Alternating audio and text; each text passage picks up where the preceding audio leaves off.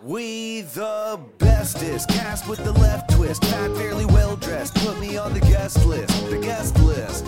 Yeah, on the guest list. Yeah.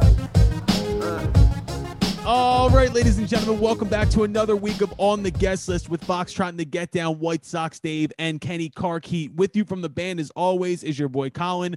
Back in his homeland of Chicago, we have Mr. David Williams. Dave, how are we today, buddy? Good. The last two episodes I was out in New York, right? Yep, you were suicidal both times.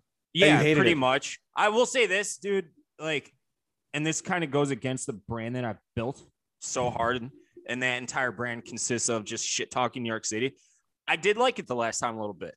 I ventured outside the office. We got Robbie Fox on the show as well. Yeah, welcome Robbie Fox as well. Welcome, Robbie, how are you, Fox. buddy? I'm doing well. I'm happy to be back on the show. We're happy to have you, bro. On the name of I found this park down in East Village that Central we went Park? to. Yeah, so it's it big. has the big arch, like the Arc de Triomphe. Washington Square. Washington Square Oh, Park. bro. I fucking liked it. It was cool. There was a bunch of different. There was like people doing yoga and they were playing ping pong and basketball and shit. I was like, I Am there was a dude Legend. on the guitar. Dope. I was like, I can't do what you're doing right now. I wish I could. I liked it though. See, the more times you go to New York, man, the more shit you'll find, like fucking Union Square and Washington Square and all these good parks and Irving Square, like Plaza and all these great things. We got to go together, man. Oh, 100%, dude. Well, we already introduced Robbie. We'll come back to Robbie, but Kenny, how the fuck are you, buddy? Best I've ever been. I've never actually been better in my entire life. Thanks. I believe that. Yeah, This is yeah, every yeah. goddamn weekday. It's the best day of your life, but I Literally appreciate- the best day of my life. That's Wow, good. What an did you- intro. yeah, Did what you did get you do laid today? 5 minutes ago? What happened? I fucking woke up. It was sunny outside. I messed with some music. I recorded some cartoons, and now I'm hanging with my buddies on a podcast. What else am I supposed to want? Living the life. Robbie's response Elling was, the did D, you man. get laid 5 minutes ago? I've never seen someone so happy to just be in the place that they were. Just happy to exist, man. Happy to be. I love that. I love it. Wow. Goddamn. That's Good We vibes got- today. We I'm gonna does some make amazing Dave. things to your I'm gonna brand, bro. make Dave into the happiest, kindest human being you've ever met in your life. That's gonna be my goal over this podcast. Step one, smoke weed, which Kenny's taking care of right now. It's almost like Great Dave's move. from New York, kind of. Yeah, kind of. Robbie, thank you for coming back on the podcast, dude. It's been a little while. First off, how does it feel taking over the fucking fight game last weekend with Large? That was crazy. It felt crazy to be back to being in an arena or a stadium with 70,000 people all packed in. shit. Like it was legitimately COVID never happened. The week itself was tough because we were locked down. Like COVID was very much still a thing. Mhm. And at one point they pulled a shaved ice truck up like right outside the window of my hotel. And I was like, fuck yeah, shaved ice. I love me some shaved ice. Went right down and they wouldn't even let me out of the hotel to step 2 steps in front to get shaved ice. So I was just thinking about that the whole week. I was like, you kidding me?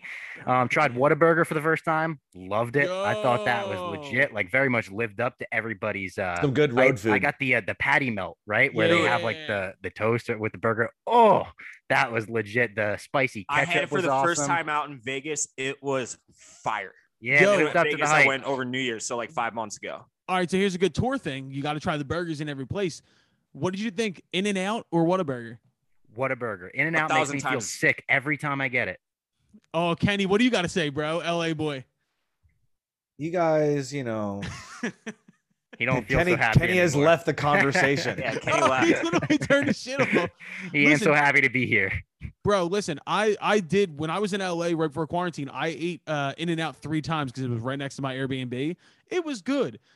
Every time I go to Texas, every time we were at South by or anything like that, Whataburger gets fucking Listen, destroyed. it's okay to be wrong. It's all right. Oh, get the fuck I outta think here. it's. I'm not it's even a just- food it's guy either. Like you objectively could tell, better. but like I don't eat a lot.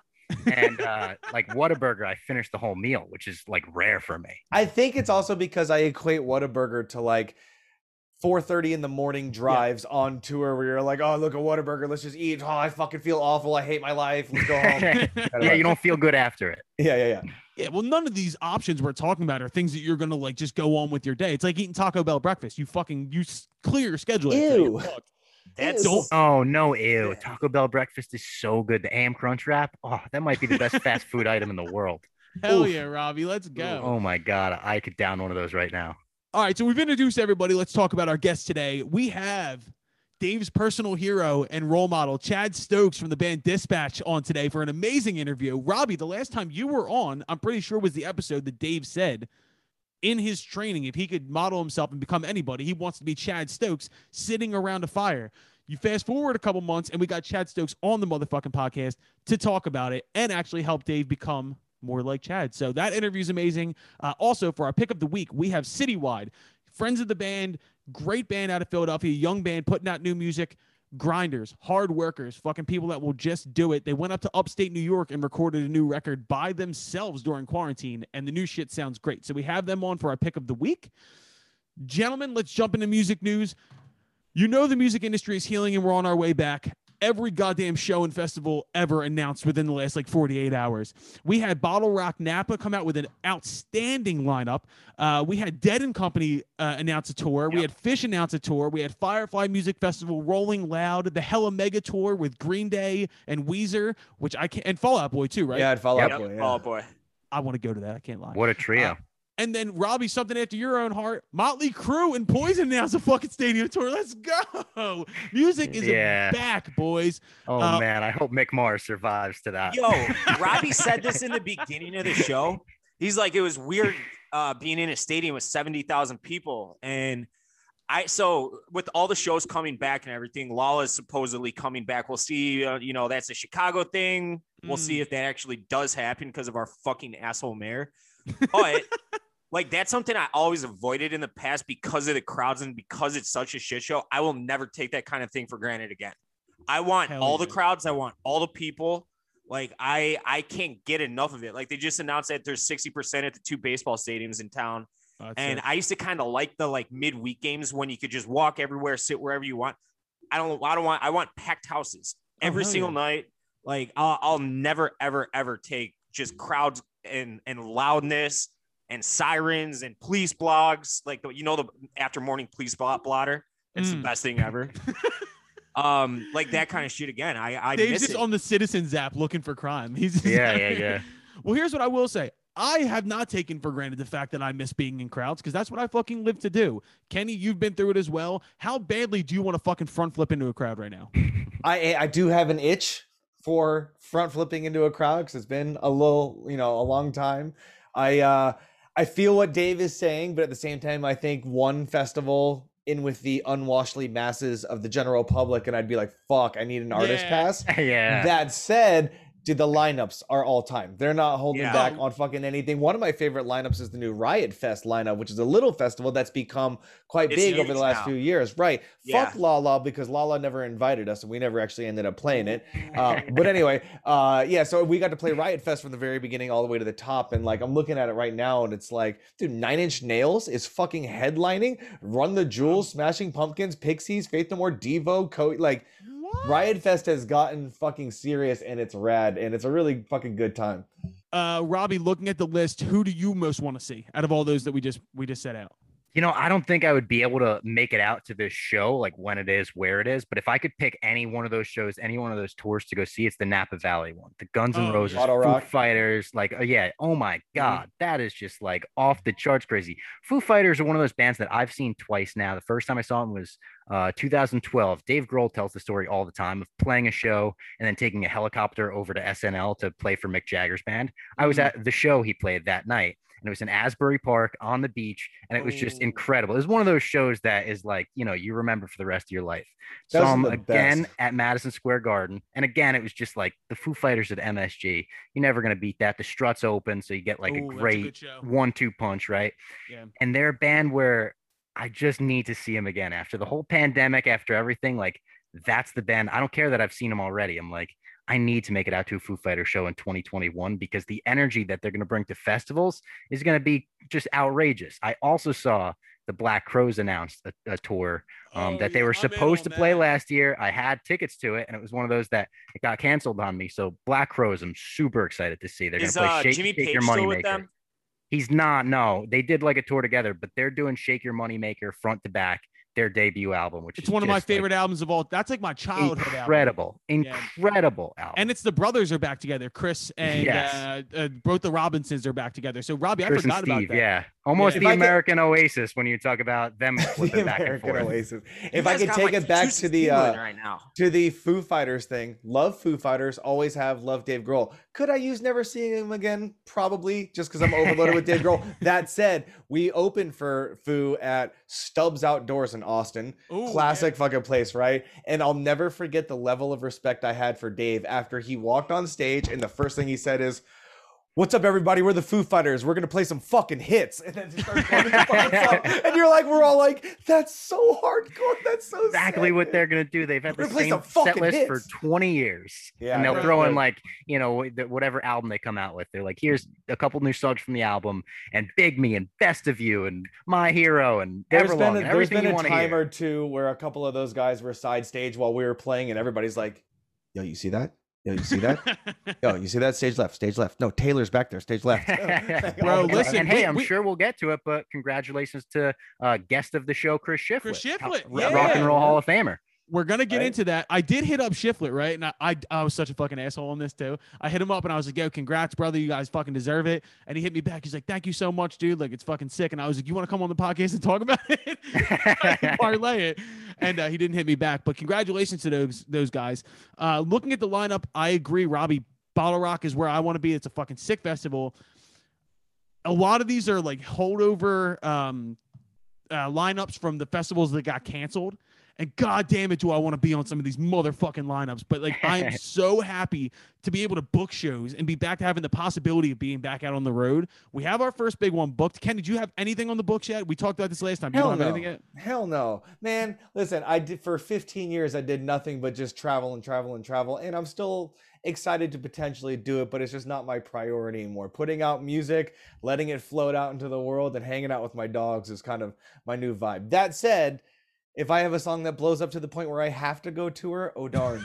What a horrible situation, you know? What a champagne life you live, bro. You're like, if I have to go out and tour to the masses, I guess Listen, I will. when you after you get your 15th year on the road, you will feel the same way, my brother. I You're promise. talking like one of those guys in an action movie, like The Equalizer, who's Yeah. like, "I used to live that life. Don't drag me back into That's it." not me. brother." That's not me anymore. Can't help you. Can't help We're you. Yeah, until we get Kenny back on the road, he's gonna do a fucking somersault. I would go play Bottle Rock any fucking day because I was gonna say the thing about Bottle Rock, minus it being an epic lineup, always good food, good catering, all that shit.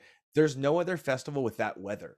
With Mm. that NorCal Napa Valley, 68 degrees, not a cloud in the sky weather, perfect. Like, do you really want to go to Coachella at 114 degree heat, or I'm like, or yeah, or, Bonnaroo's the same way, and the swamplands at 105? It's like, no, Napa sounds pretty tight. See, that's the one festival that we haven't done yet that I really want to do. Which I one? want to get Bonnaroo. I haven't done Bonnaroo yet. I want to do Bonnaroo so I've never fucking seen bad. that many fucked up pieces of trash in my life than I did day 3. We played day 3. So in festivals, if you played day 1, everybody's still excited. You played 2, people are really kind of getting into day 3. There's just dead people Zombies. on the ground. Yeah. You know what I mean? we did a day 3 morning slot once. And I'm telling you straight up, because we had played 2 other sets that weekend. We got lucky. We booked a bunch of sets on this one weekend. And motherfuckers were looking at us like, please shut the fuck up. I'm coming down off a ton of Molly. You need to just fucking stop. And when you see those campsites and shit, ew. yeah. Like, motherfuckers were waking up literally just like looking like zombies. And I was like, hey, well, you guys want to fucking rage right now? I Our did drummer, get I was gonna say, our drummer Jimmy literally was on the drum throne looking at me like sweat, being just a slob, just fucking sweat pouring off him. He's like, we gotta go faster. I'm gonna fucking die, dude. So it's also on the artist. We also were pieces of shit as well. So it's kind of that vibe in itself. I'll never forget Bonnaroo just because it was where I got to see Robert Plant and Billy Joel. And by the way, Billy Joel is heavy metal. I've never seen anything more heavy metal than fucking Billy Joel in my life. And like, some people understand that. Like, some of his shit is so heavy. They have Pressure, some of those. fuck. They have some of those like weird. So at Riot Fest, I'm looking at their lineup right now for this year. And Riot Fest is a great festival in Chicago, by the way. I think it's so much better than Lala, but I want to go just to see Newfound Glory and say, Let's you know, rage. I know Really? one song of theirs. It's from like 2001 when I was in middle school, and I would sing every You lyric. know more than you think, I bet. Yeah, I was gonna say. My, 'Cause they it's do my covers friends too. over They got a you, couple. right? Yeah, they got a couple cover albums too. It's not the same Do as they? a 4-piece, though. Dave's like, I got my first boner at a new. They were better as a 5-piece. I mean, anything that was on the American Pie soundtrack, I'm A-okay with. hey, Max, my singer, was on that soundtrack. Hey, shouts out Eve 6. Let's Fucking go. Eve 6, 98, bro. All right. So other than the shows, another sign that the music industry is healing and we're getting back to normal is major label artists are now fucking releasing music in the masses. A couple big releases last week. Jermaine Cole came out, fucking stunning on everyone. Shit was outstanding. I could go on for hours about that. Shouts out to Cameron for the intro. Shouts out to 21 Savage, Lil Baby. Let's move on. Green Day came out, I guess, in promotion with the new tour coming out. They dropped a song called Pollyanna. Classic Green Day shit. Sounds great. Big fan. Katy Perry came out with a song, Migos. Olivia Rodrigo, who is like a new artist who's just fucking taken over the pop world. She just did Saturday Night Live and did a great job as well. So shouts out to her. A couple more alternative acts. St. Vincent dropped a new album, Cautious Clay. And then my personal favorite of the week, Black Keys dropped a blues cover album called Delta Cream that they recorded on tour like 2 years ago. And this shit is fucking sick, dude. It's crazy that the Black Keys invented the blues and nobody knows that. They did, dude. It's crazy. Yeah, if you look at all the old pictures from back in the day, it's just Dan Auerbach. Though, have we ever seen a worse drummer Than Patrick Carney? Yeah. No. Yeah. Not sure. Like, he's... Like he White actually, Stripes, come on. We True, get Meg White. but man, when we played Coachella and Black Keys were headlining that night, and it was kind of rough. Dan producing Cage the Elephant's record, ripping Great. all this shit, ripping. Patrick's drumming, it's a little not good. He's not a drummer though. No, I He's not a know. drummer. So don't They drum. should get a drummer. Yeah. I mean, Like, you're what the Black fuck, Keys. man? I'm Get not a drummer. doctor. I don't practice doctoring.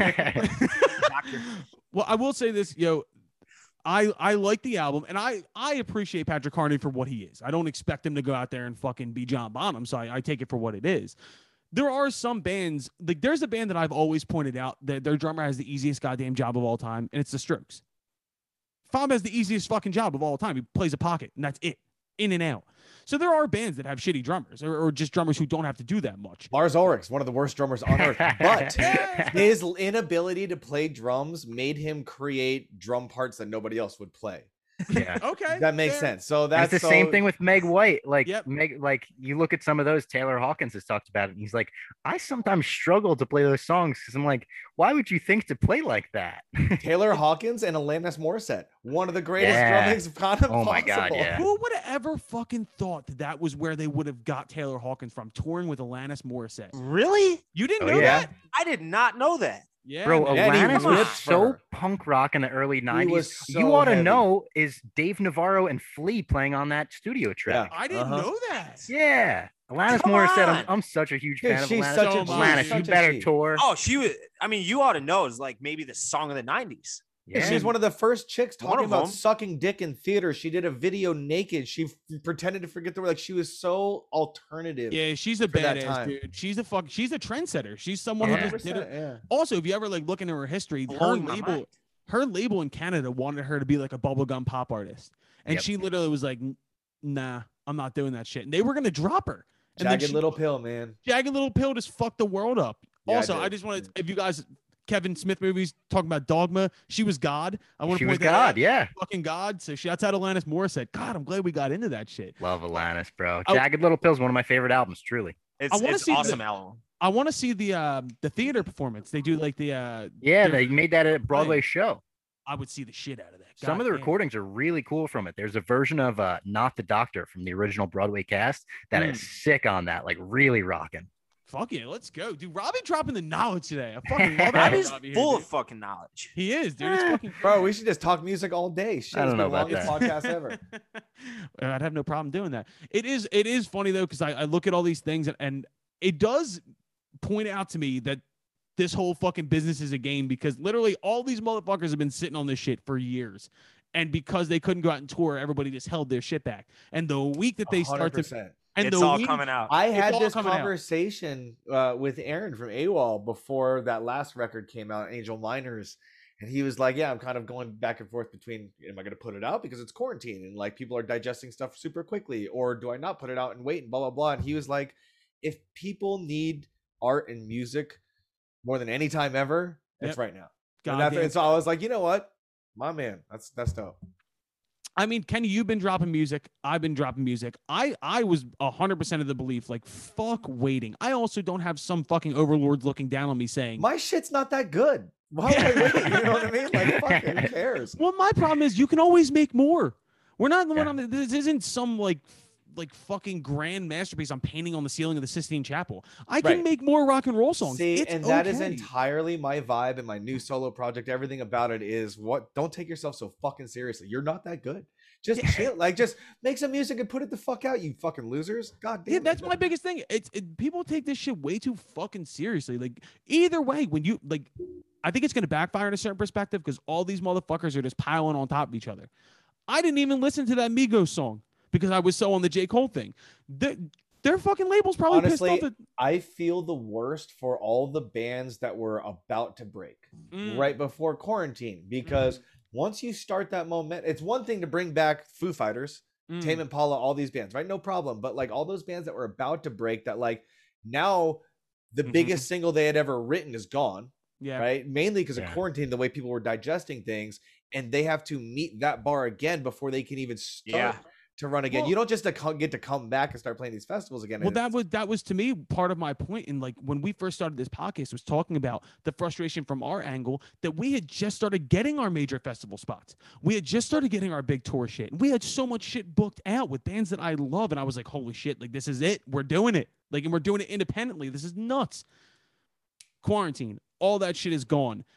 But I will say, though, with the connections that we've made through the podcast and what we always say pivot, but we've pivoted and tried different things, I think we're going to come out on the better end. But if you sat around and waited and you felt sorry for yourself, right. You That was got always fucked. that was always the thing, man. Watching people be able to pivot was the most inspiring thing about this last year. Was watching people like turn in virtual concerts and in streaming. And like my friend Maddie, she's like, I'm gonna make an EP in 1 week and I'm gonna Twitch the whole thing start to finish. And you're like, that's fucking tight. Like, what quarantine Tom. did do was gave a lot of people the opportunity that weren't a part of that major label system to step in where all these motherfuckers pussied out and went away and said, look, we're going to try something different. If this works, it works. Who knows where we come out of this? But all I will say is that, like, looking at it, I relish the fact that we got fucked because honestly, it led us to better shit. So who knows, man? Robbie, you got fucked too. Pop Punk was ready to take over the goddamn world, bro. We didn't get fucked like Foxtrot. You guys are serious about this. We're a garage band. No, listen, I will not take any fucking. From the beginning, it was no fucking sympathy. We were gonna figure this shit out, and we used it to our advantage. Now I'm sitting here talking to you, asshole. So who the fuck knows? If anybody got fucked, it was Yeah, Dave. it gave us this fun conversation out of it. So I'm How did grateful I for get that. fucked? I don't know, man. I was just trying to put you back in the Anybody didn't get conversation. fucked here is kind of me. Yeah, No, thanks. but I mean, like you said, the like shit or get off the pot, and how this is all gonna end. Like the people in the bands and the artists that work hard, they're gonna be the one that, like, the cream will rise to the top. You know, is that the saying? Yeah, It is. it's Oh, there's something like artists that It's have like close enough. entirely And I can't risen fucking too in stand lazy quarantine. people at all in any walk of life. Mm. And it just drives me fucking crazy when I see that. And I think it'll be a good, like this, like Colin said, it'll be a good way for those people to get weeded out because fuck them, Yeah. you know? I can't lie. I saw 100%. a lot of self-righteous, fucking sad musicians during quarantine. And it was like, you're really gonna sit there and complain when the rest of the world is also dealing with the same shit you're dealing with. The playing field got evened here a little bit. If I got to be Oh, completely yeah, honest. definitely. It So, definitely did. not completely, because there was obviously people who had other resources that Yeah. other people didn't. But I will say, if you ever had a moment where you wanted to fucking step out, that was the time. So if you missed the boat, you missed the Let boat. me ask you this. Good. Do you know of any other industry that exists that was at 0% operation No. during this whole quarantine other than live music? No. And nobody fucking talks about it, dude. It's because I was at a wedding I this agree last with that. weekend and we were all talking about, you know, he was like, how's the music going and all this different shit. Like, well, it's still kind of all shut down. It's just come, they're like, it's still shut down. It's like, yeah, dude, nobody talks about it. Restaurants, they had delivery, 25%, outdoor seating, whatever the fuck it is. It's like they made these exceptions and rules for everybody else, but nobody talks about the fucking We've talked about touring this on the podcast before, though, and it was the fact that the government and also regular people don't view this as a real thing.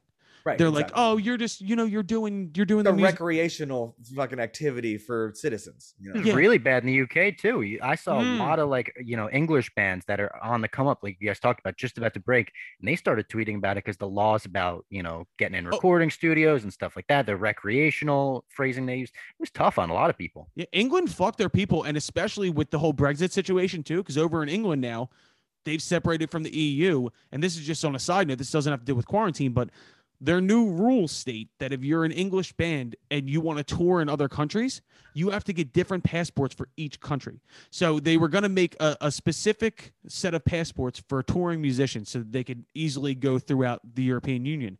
And England nixed that. So now you have to spend all this money just to get your Just clearance. making it harder on everyone. Just putting It was doors already in front hard of to these people for begin no with. reason. For no reason. That's like the just thing. to get a little It's more money out of control. the people It's that don't really have money. Control is exactly it. Yeah, you're literally talking to a class of people. Here's another question. In what other industry do you work your entire adult life to create a dream that has absolutely no guarantee or chance of happening, but you work at a deficit for your entire adult life until you make it, right? I brought this up to my mom one time, and she was like, I don't know, doctors have to go to school for a long time. I was like, yeah, but you come out of school and you make fucking, $150 a year guaranteed. It's never been an easy thing on any of us, but what I will say is that coming out of this, I really hope that people are smarter about the way that they do things. Because if there was, once again, ever a time to change your mindset, if there was ever a time to find new ways to make money, and if there was ever a new time to create something your own, it was now. And if you missed the boat, I'm fucking sorry. I think one of the most exciting parts about what's coming up is the pivots and changes that everybody has made in the music industry. What does that mean long term? What does that mean for the new normal? Now who's important? Now what's the priority? Now who gets the final say? Because it's different. Because now it's internet content and self streams and all this different shit. So like, I'm interested to see what the next year brings with all that kind of stuff. We're going to find out. Let's go into on the list, off the list. I'm going to start out. We'll go Dave, Robbie, and then Kenny.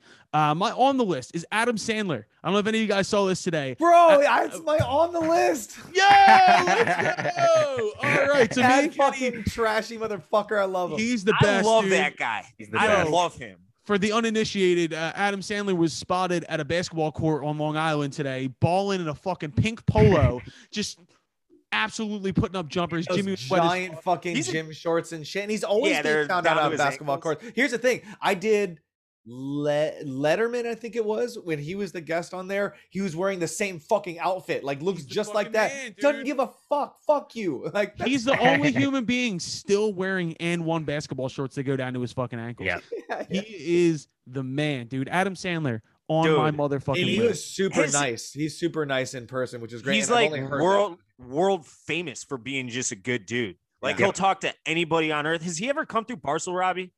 I don't think so.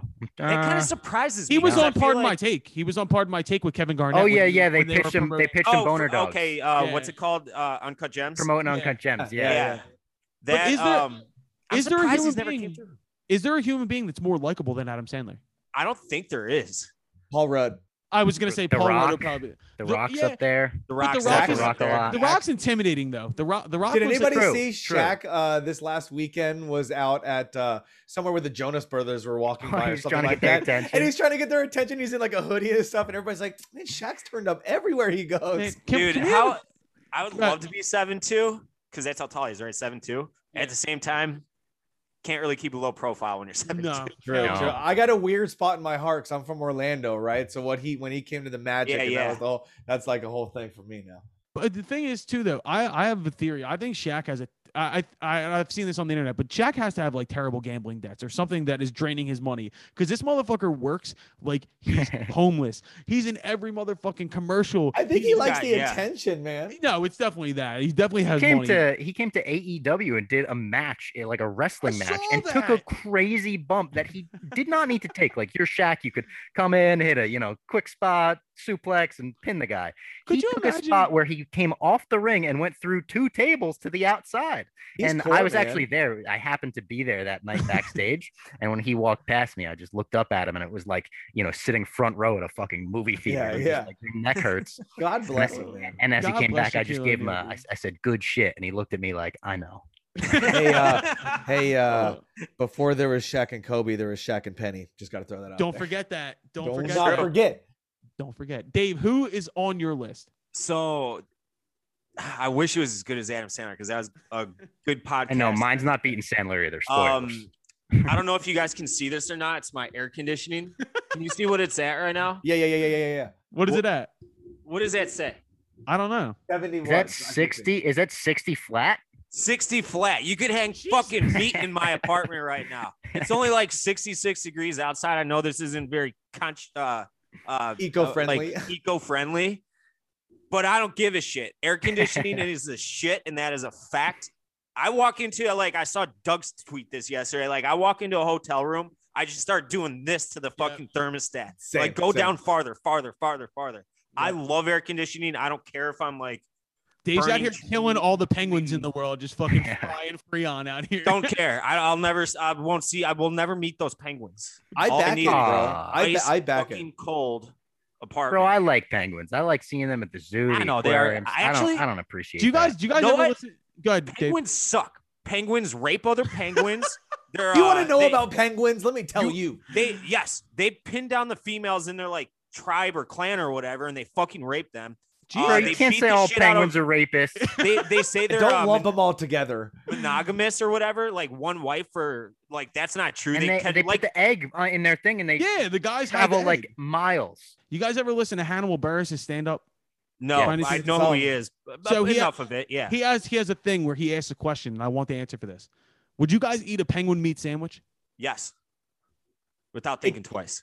Fuck yes, absolutely. Wouldn't like to. If it was a normal thing, like a fucking burger, I sure, needed but like to. a one-off random, like here's just a penguin You sandwich. go If to a someone fucking- offered it to me, if someone comes up to me right now and says, "You want to eat this penguin sandwich?" I would say no, because I would suspect that it's illegal, and it would be like, That's "How'd definitely you kill horse that meat, penguin? bro. Where'd you get the? How did you exactly. get this fucking penguin, bro? Where did you get this penguin from?" Hannibal Buress says, "Yeah, I would pay $2,500 for an Antarctic excursion where I get to fucking put a 50-hit combo on a penguin, then eat it."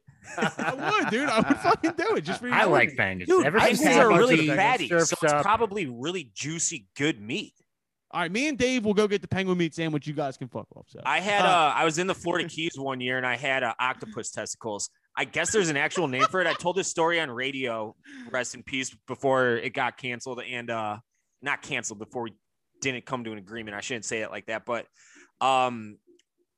I ate octopus testicles deep fried when I was in the Keys when I was like 16, but I was tricked into eating them. Otherwise, I don't know if I would have. But they're Taste? delicious. I'm What like, did they what are taste these? like? Yeah. We They're- eat a lot of crazy shit it's- down in Florida, man. Like Yeah. little, it was deep fried. It was like Like calamari? not like because they're little balls. It's like Like little little scallops, cheese curds, little kinda? fried scallops. Yeah, little Yeah. conch fritters. And I was eating the shit out of them. My dad's like, you know what those are? After I had like a pound of them, I'm like, what? He's like, octopus testicles. I'm like, oh, well, order Well, another yeah. round. Well, Another round fucking for yum the yum. boys. Jokes on Who's- you, pops. yeah, who's the sick fuck who went in and was like, you know, what we're gonna fry today? Some I know. The octopus first testicles, person yeah. that tries that, like, what are you doing, man? It's like the Some first native person to drink smart milk, Native bro. American- Yeah, It's right. the first person Yeah. to drink milk. We're the Are you only jerking off a species on cow? Earth that drinks milk from another animal. That's Yeah. kind of a weird. fact. Weird. I've Oh, been it's- on record. I If milk Paul before I got on the McCartney show. ever wants to do an interview with me, if he ever agrees to it, I'll go vegetarian for the rest of my life. Really? Wow. Oh yeah, Oh, shit. Wait, Paul. who's that? I'm right here, Paul Sir McCartney. Paul. Paul. He's a big vegetarian, and when he works events, like my brother, my dad, stagehands, you know, nobody's allowed to eat meat in the venue. It's No not shit. allowed, but they're I like, hey, like Sir that. Paul's here. He's a Beatle. It would be very nice if you would not. I like bring that any kind meat of If you're power if you're a here. star if Yeah. you're a star like that, fucking flex. Bro, if I you're a respect Beatle, that kind of yeah, power. come on. Yeah, Dude, yeah. I've been around some big stars before, and every time they had fucking like full on like suckling pig, like fucking filet mignon, like so that's where I want to go. But Robbie, who's on your list? On my list, you actually mentioned her before, and this was going to be a weird one for me because I don't really believe in guilty pleasures, right? I just talked about how Jagged Little Pill is one of my favorite albums. People be like, "What the fuck, Alanis Morissette?" But They're My- idiots if they say that. on the list for me is Olivia Rodrigo. I No. watched her SNL performance, and I was really kind of blown away. That so driver's license, we all know it's I The don't like to TikTok use the song. term overplayed because it's not her fault that it's been overplayed, but I've heard it a trillion times. If I Right. go the rest of my life out hearing it, I'm fine. It's a great song though, great pop song especially. Great pops. The new song, Good for You, awesome. It has almost like Taylor Swift, but pop punky vibes. Yep. The production on it's great. Her vocals on it are great. I love how when she sings, she has like characteristics and she lets her emotion show in her vocals. I was really impressed by Olivia Rodrigo. Her guitar player on SNL was playing the St. Vincent Ernie Ball guitar too, which I just think is a badass guitar. So It is I was badass. down for all that. Olivia Rodrigo, she's on my list. Fuck yeah, Robbie. Way to keep it A concise. lot of good stuff in there, man. I agree with that 100%. Robbie's got a good brain, dude. Robbie has a really good brain.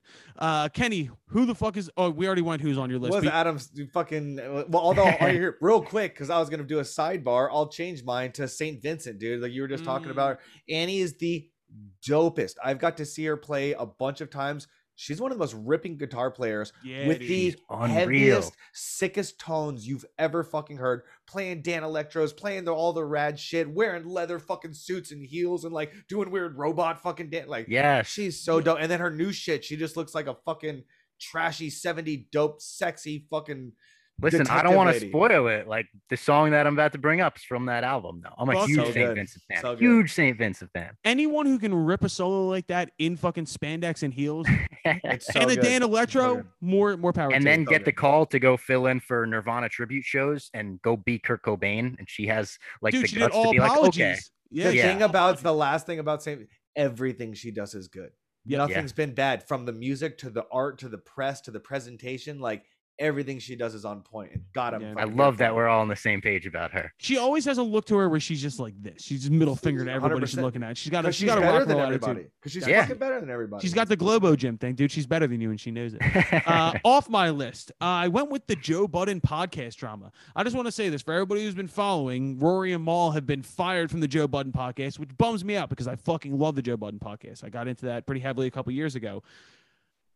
I hate when I see money get in the way of things, and obviously whatever the fuck is going on with them is all contractual and it's bullshit. But watching both sides basically saying the other side is lying and then Joe Budden backtracking, I hate watching good art and good content get ruined by bullshit like that, especially when so much of their brand has been built off of ownership and fucking artist rights and all this shit. And it comes out that the reason that they're breaking up is because of shady business dealings and all this shit. At the end of the day, I can't wait to fuck Ken and Kenny and fucking Dave. At some point, it's gonna happen, and I can't wait. too.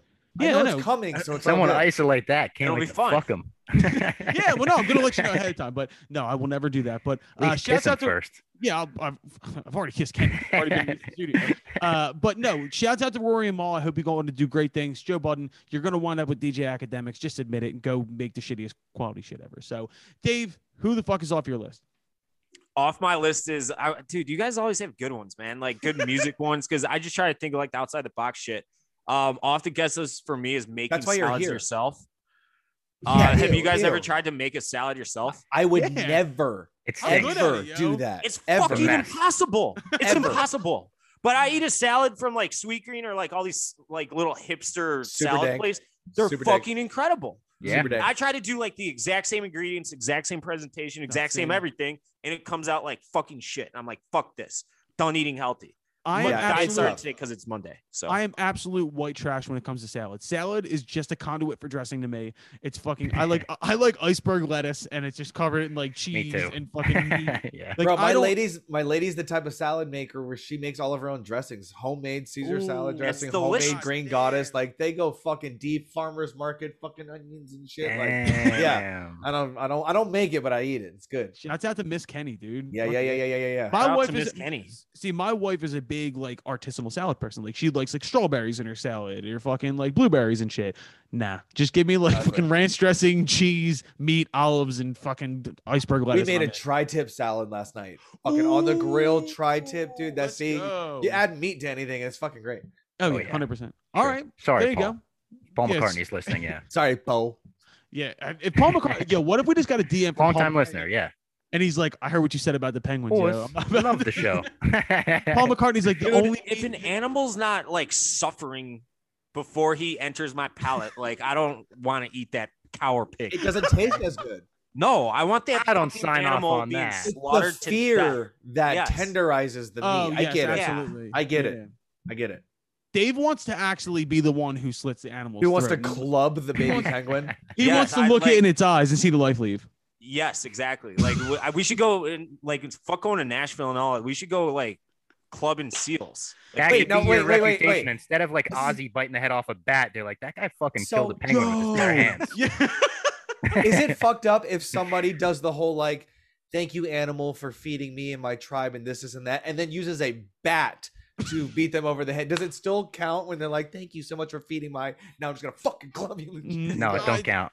Listen, Right. See, Remove that's it. weird. Yeah. Yo, what a weird detour that would be for like the video series. Like we're in Nashville or something. We're like, first we're gonna go down to Broadway. Next we're gonna go interview this huge country star.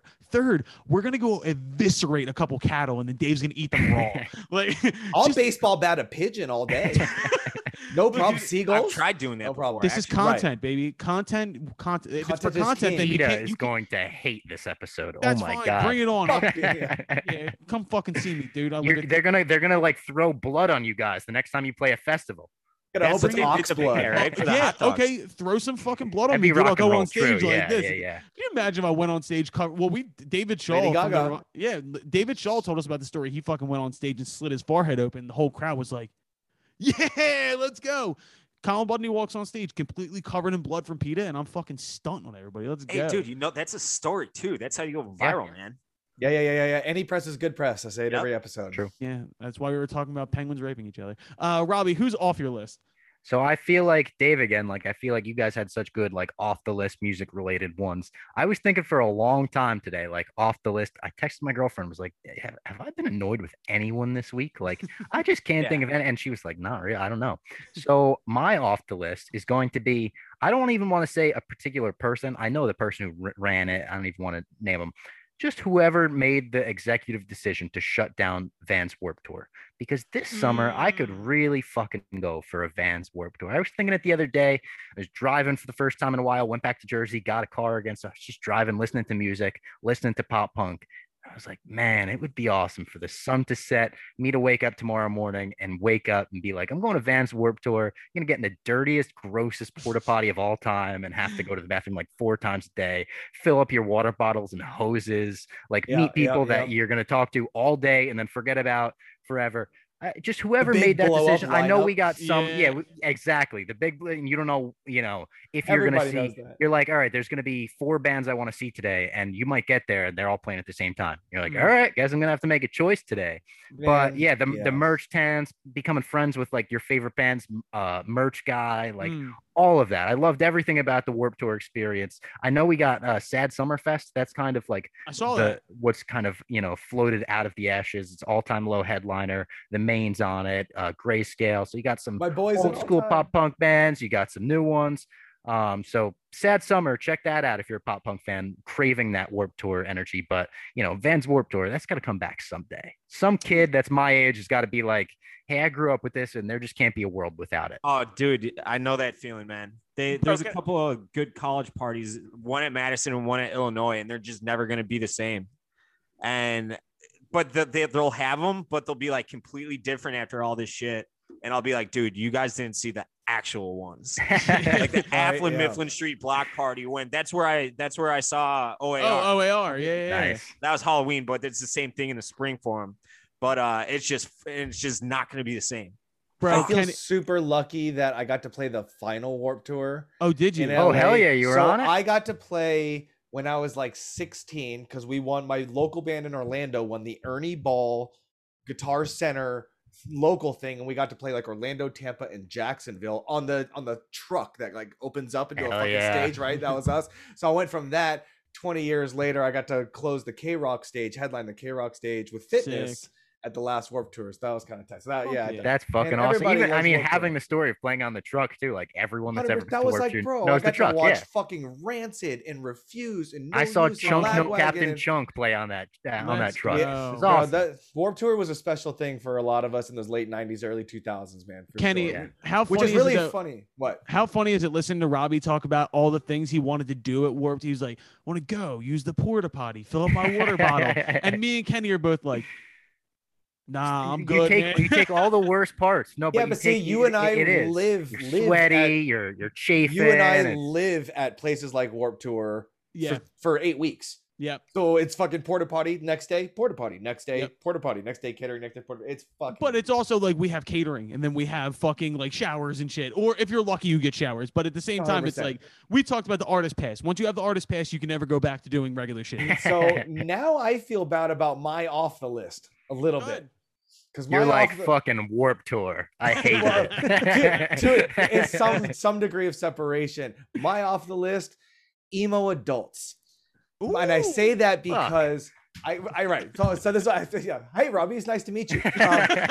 So a lot of I'm like some of my best friends are an all-time low, and like I worked with Sleeping with Sirens and a bunch of other like bands like that, Dwayne Jackson. So like and I came from the Rancid, Lagwagon, Descendants, that whole kind of world. But as a professional songwriter for the last 10 years of my life, I've had the opportunity to work with some of these bands.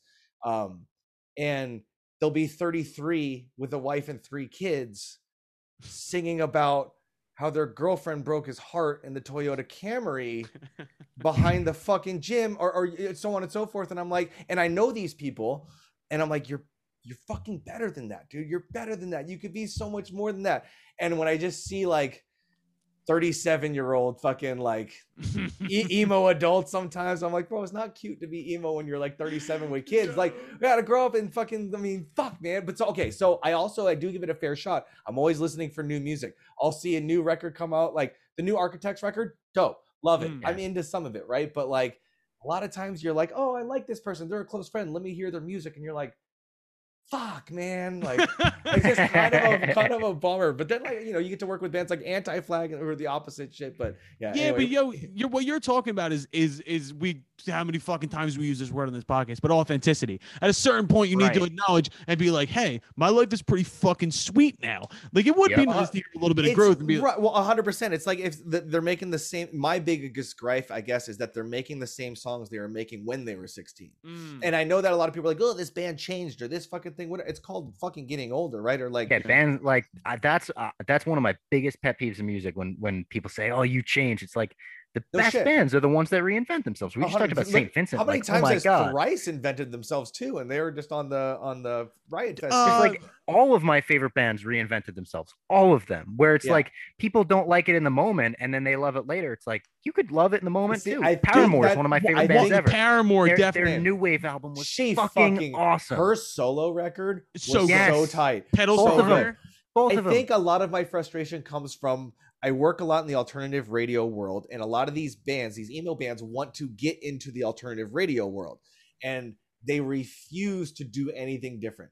This is the clicky kick drum that we use with the double bass in this and these chords and these things in this chorus, where you're like, bro, give me one fucking note for 8 bar. You can't do that. Why the fuck not? Like they're so hard to get some of them out of that fucking world a little bit. So that's my frustration. You were talking about other bands that reinvent themselves. One of the biggest bands the last couple of years, especially Spotify playlisting and shit like that, Bring Me the Horizon, completely changed what they did and became a little bit poppier. They weren't as much screaming as they were doing before. You watch people reinvent themselves and be successful, but it bothers it bothers people. They were one of those bands who would do choreographed headbanging. Blow my fucking brains out, right? But now they're actually making good music. And shout out to Zach Cervini, my boy, who mixes all their shit. Yeah, like, dude, he's incredible. He's one of the best producers in the game right now. I got to work with Zach when he was working at John Feldman's studio, working 21 hours a day for no dollars, like doing everything. And he's just a young kid. And then to watch him come up and do everything that he's doing, it's my dude. I love Zach to death. I can't lie. I've worked with Kenny before, and I know that Kenny prides himself on like trying to push you out of your comfort zone. He doesn't want you to make the same bullshit all the time, right? Well, if you're, why are you here?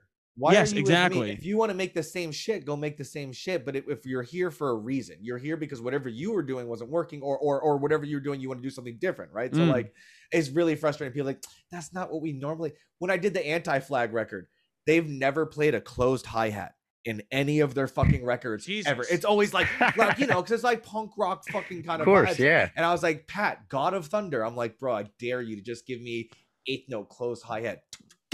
He goes, are you fucking anyway? I got him to do it, and they even did commentary that's on Spotify of him being like, fucking Kenny, would not let me do this shit. He'd make me do all this different stuff, and I'm so glad he did. And like, see me get outside that box. Listen That's to Kenny. awesome. That's what it is. All right, so here's what we're going to do. That was on the list, off the list. We're going to go into our interview now with Chad Stokes from Dispatch. We're going to come back, do what the fuck we've been listening to, and go right into our pick of the week with Citywide. But first, let's go into our interview with Chad Stokes. How you feeling?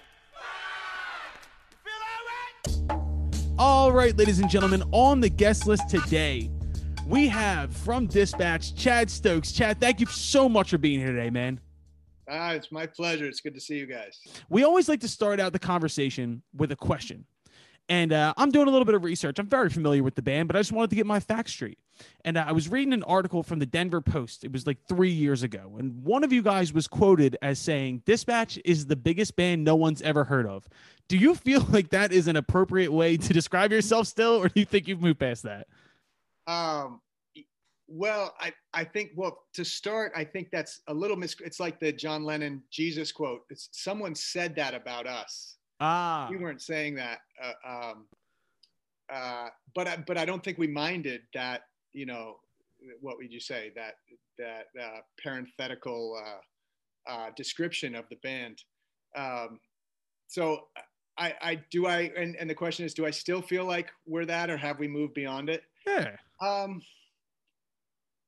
Well, it's interesting because I think when we were growing up, there was no one who was older than us knew the band, no matter where you went. You could be in my hometown, but if you were in New England or Colorado or San Francisco or these pockets of Dispatch areas, or Chicago, from certain parts, if you were our age or younger, you knew about the band. And so I always felt like the suits and the machine, the labels, the parents, older siblings, that no one ever knew about us. So in that sense, I feel like that age thing started to break down a little bit. That's no longer the case, and I don't know what to attribute that to. But I think because of that huge show in 2004, where we broke a bunch of records with our quote unquote last show, that was, you could say that at our height, we at that point we probably were something along the lines of, because we were getting, I think because we were unsigned, there were like, people who had never heard of the band, and then there were like rabid fans. There was always, you were kind of like, there was like a real grassroots, really solid following, but there was no kind of casual listeners because we weren't on the radio, and we weren't, on MTV, or we had none of the usual, I guess, top down rock and roll kind of seepage into the culture. It was all from the ground up.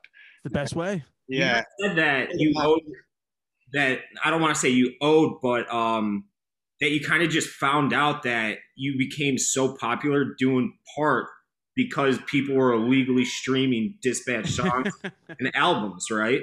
Yes. Yeah. So first you had people burning CDs. Yeah, which I used to do. Yeah, we were like, do it. We were. We even, we became friends with Sean, who's a local Massachusetts, fellow Massachusetts kid. And we went down to support, we were with Chuck D from Public Enemy, and we were supporting Sean at the congressional hearing, as like Don Henley and these other, and the Record Company of America or whatever. These Metallica. Yeah, Metallica. It was like them versus us, and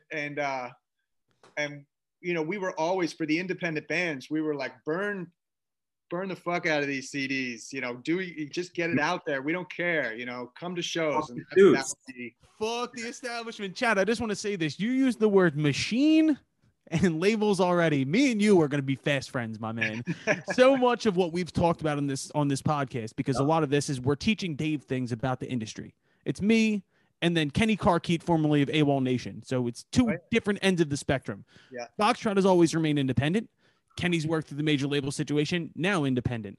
Yeah. And whenever you read anything about you guys, and of course it's like almost an urban legend at this point, but Dispatch is the independent success story. Like, was that always a goal of yours early on to stay independent, or was that like more of like a circumstantial thing? I think it was both. It was we had some headstrong. You know, the three of us were pretty headstrong in kind of our own in our way that made it hard sometimes to be a band.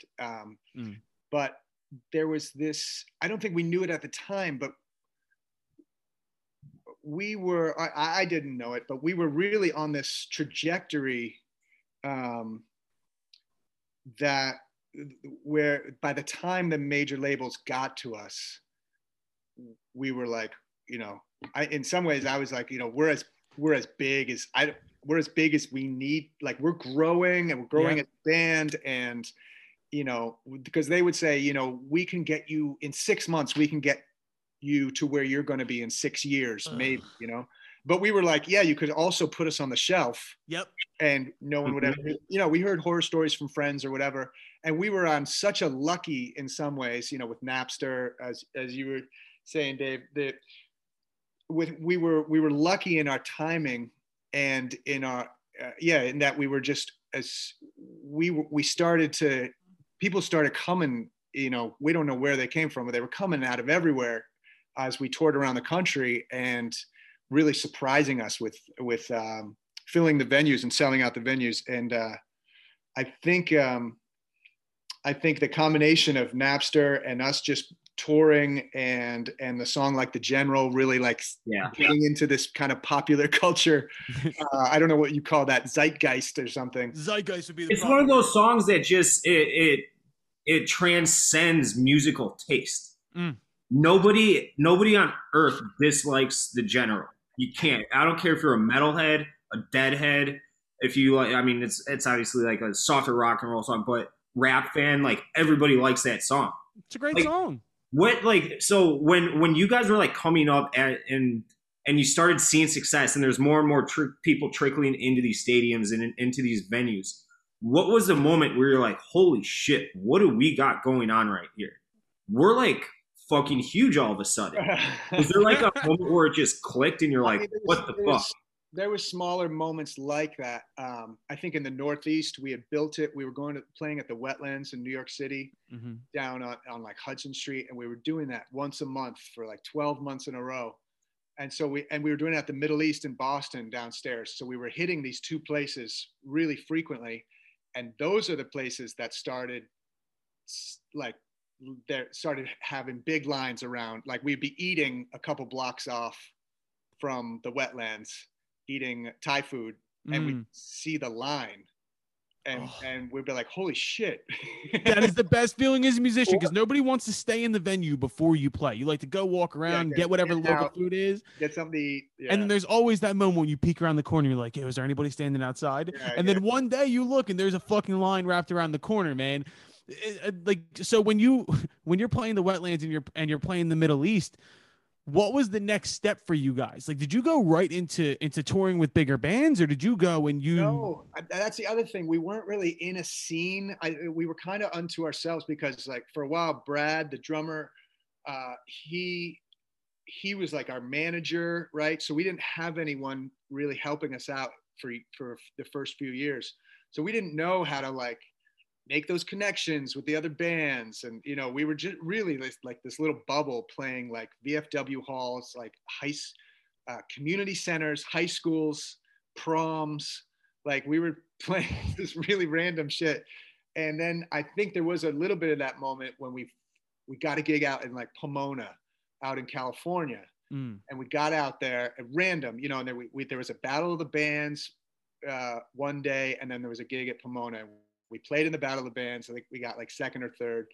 I still remember losing that. And then going and playing Pomona. And then we started to play in front of like 800 college kids who were just like a year younger than us. And they knew, it was like we were back in Boston. And I think that moment we were like, I think that's when Napster really set in. And then we were like, oh shit. And then the only other thing I can think of is when we were going cross country, this is stuff we, in a way, we all took for granted because we were just kids, kind of like, oh, this is how it is for every band, you know. I didn't, you know, until I started state radio years later and like put in the grind again, I was like, oh yeah, like you can't just assume that this is how it goes. So because we did a tour, our first tour in a tour bus, we headed out west, and then we hit in a couple of cities, we hit the exact same club on the way back, because we were at that point, you know, where we were, usually you hit that club and maybe in the next year you hit it again. Yep. And you hope, but we hit it on the way home. And it was, or it was the same city, but it was a bigger theater in that city, a bigger club. Supply and demand. City, like a week later. So that's when it was like, started to be like, all right, this is something, you know, but you could, even at that moment, you know, you could feel some kind of tension that was brewing. And I know I was in a place where, you know, when I could, like, my body wasn't feeling that healthy. And I was like, and it was like telling me something, you know, when you're like sick because you're stressed, or, you know, you're not, or in your bad relationship and you know it, but you're not sure how to navigate it. So when you guys obviously break through and then you have a hiatus and then you come back. Yeah. And like, looking at like the trajectory of your career, you guys kind of like went outside the norms on everything. Well, yeah, we broke up. We took like 2 years off, and then we did our final show. And that was, you know, that was 110,000 people. That was really hard to process. Right. 100%. And then we break up like at our height, right? Which we're not the first band to do that, but it was, you know, it's interesting when a band breaks up at the peak of their success. And then we took a few years off, and then we came back, and we were almost like, for that 2011 tour, we were almost bigger than ever. And then, but then 2011 goes by, and then we're like, okay, we did these huge, that's when we did like Red Bull Stadium, and we did like 3 shows at the Garden. Insane. And we're like, but then it was like, then we played 2012, you know, the very following year. We're like, all right, let's do this. You know, we took a bunch of time off. Let's try it. And then that was like small, you know, that wasn't off the charts because we hadn't been away for 7 years. Right. So then we were like, maybe we should just play once every 5-6 years, you know, and then we had to come to terms with what kind of band we were going to be. Are we going to be this nostalgic band that gets together, you know, once every 5 years, or are we going to be a real band again? And I think in 2016, so that took us some time to really figure that out. And then 2016, we decided to be a real band again. And then it's been, you know, it's been great. Well, I'm glad you did, because we got an early listen to the new record. We're going to get into Break Our Fall, but before I do that, I want to nerd out for 1 second. I always wind up doing this. One thing I'd like to nerd out about. When I talked to the band and told them that you guys were coming on, they were like, you got to ask about the harmonies. When did you guys figure out within the band that harmonies were going to be like a trademark, or that you guys had that ability? That was fairly early on, only because I was in a rock ska band, because I play the trombone too. What? I was in a rock ska band with Pete, right? And Pete Brad and I started the band. And I did want to bring that up too, because when I said it's, you know, we started in 2016 and it's been great, you know, that's a pretty broad stroke, because we have had to navigate, the 3 of us as friends and brothers, and been through so much, you know, Pete's involvement in the band, and we can get to that later maybe, but that hasn't been uncomplicated. But you know, Pete and I, we were roommates, and we were in this band together. It was awesome. And then Pete was also, because I was younger than Pete and Brad, so I came to school a little later, and Pete and Brad had been playing like this acoustic thing, like a duo. And I had seen Pete and Brad play together, and I loved Pete's songs, and Brad is like a natural born like harmony guru, right? He doesn't even need to think about it. And I could hear that in what they were doing as a duo. And Pete said, do you want to play with Brad? And I was like, yeah, I'd love to. And I'd love to I'd love to sing with someone who was so spot on. It's a God-given talent. It really is, man. Yeah, and even Embry, who plays bass and guitar for us now, Matt Embry from RX Bandits, one of my favorite bands of all time. He says, live, if Chad like dips flat, Brad dips with him. So it's nuts. Brad's insane. He really is insane. I mean, I can play a song to him for the first time and then be like, okay, go record your parts, and he'll just like sing. And we've been singing for over 20 years now, but Brad is the what would you call it, the linchpin or the keystone to the harmonies, because he's so talented, he's so steady, his pitch is so steady, his ear is so good. In the early days, he'd have Pete and I singing one part like 5 times because he said we weren't hitting it, and Pete and I were like, I can't hear it, man. I can't hear it, man, but if you say so, I'll go do it again. So, and I think at that point, Pete and I were learning about, as when you first start a band, you don't think about that. And sometimes it was hard, Brad's so good. Sometimes I remember playing a show at a prep school and somewhere, I think it was at Middlesex and out in Concord or wherever that is. And I was getting like the hairy eyeball from Brad back on the drums. And I was like, I don't know what that's for. And then I was singing in the bass trap, you've probably experienced it. Yep. I'm singing to the bass, which I'm hearing like a quarter note lower than oh my God, than the guitar, because I can't hear my guitar, and Brad's hearing everything and he doesn't know who to sing with, or, does he sing with me or does he sing with the guitar, whatever. But it's the harmonies, and now we have some great guys, JR Embry and Matt Sawicki and Mike Sawicki, and they all can sing. And, it's been such a pleasure kind of expanding the big harmony and the range and doubling up on parts. And, I love that shit. Coming from somebody in a 2-vocalist band, I just want to say this, and I say it with complete love. Fuck you guys. You're unbelievable, dude. The harmonies are crazy. You and Brad have just been locked in forever. And I mean, coming into the new album, we'll transition into Break Our Fall. Of course, that's a standout right away, as always. It's what I look for in Dispatch Records. I'm a nerd. I love that shit. But to me, like, the way the record starts with May We All is a great album opener.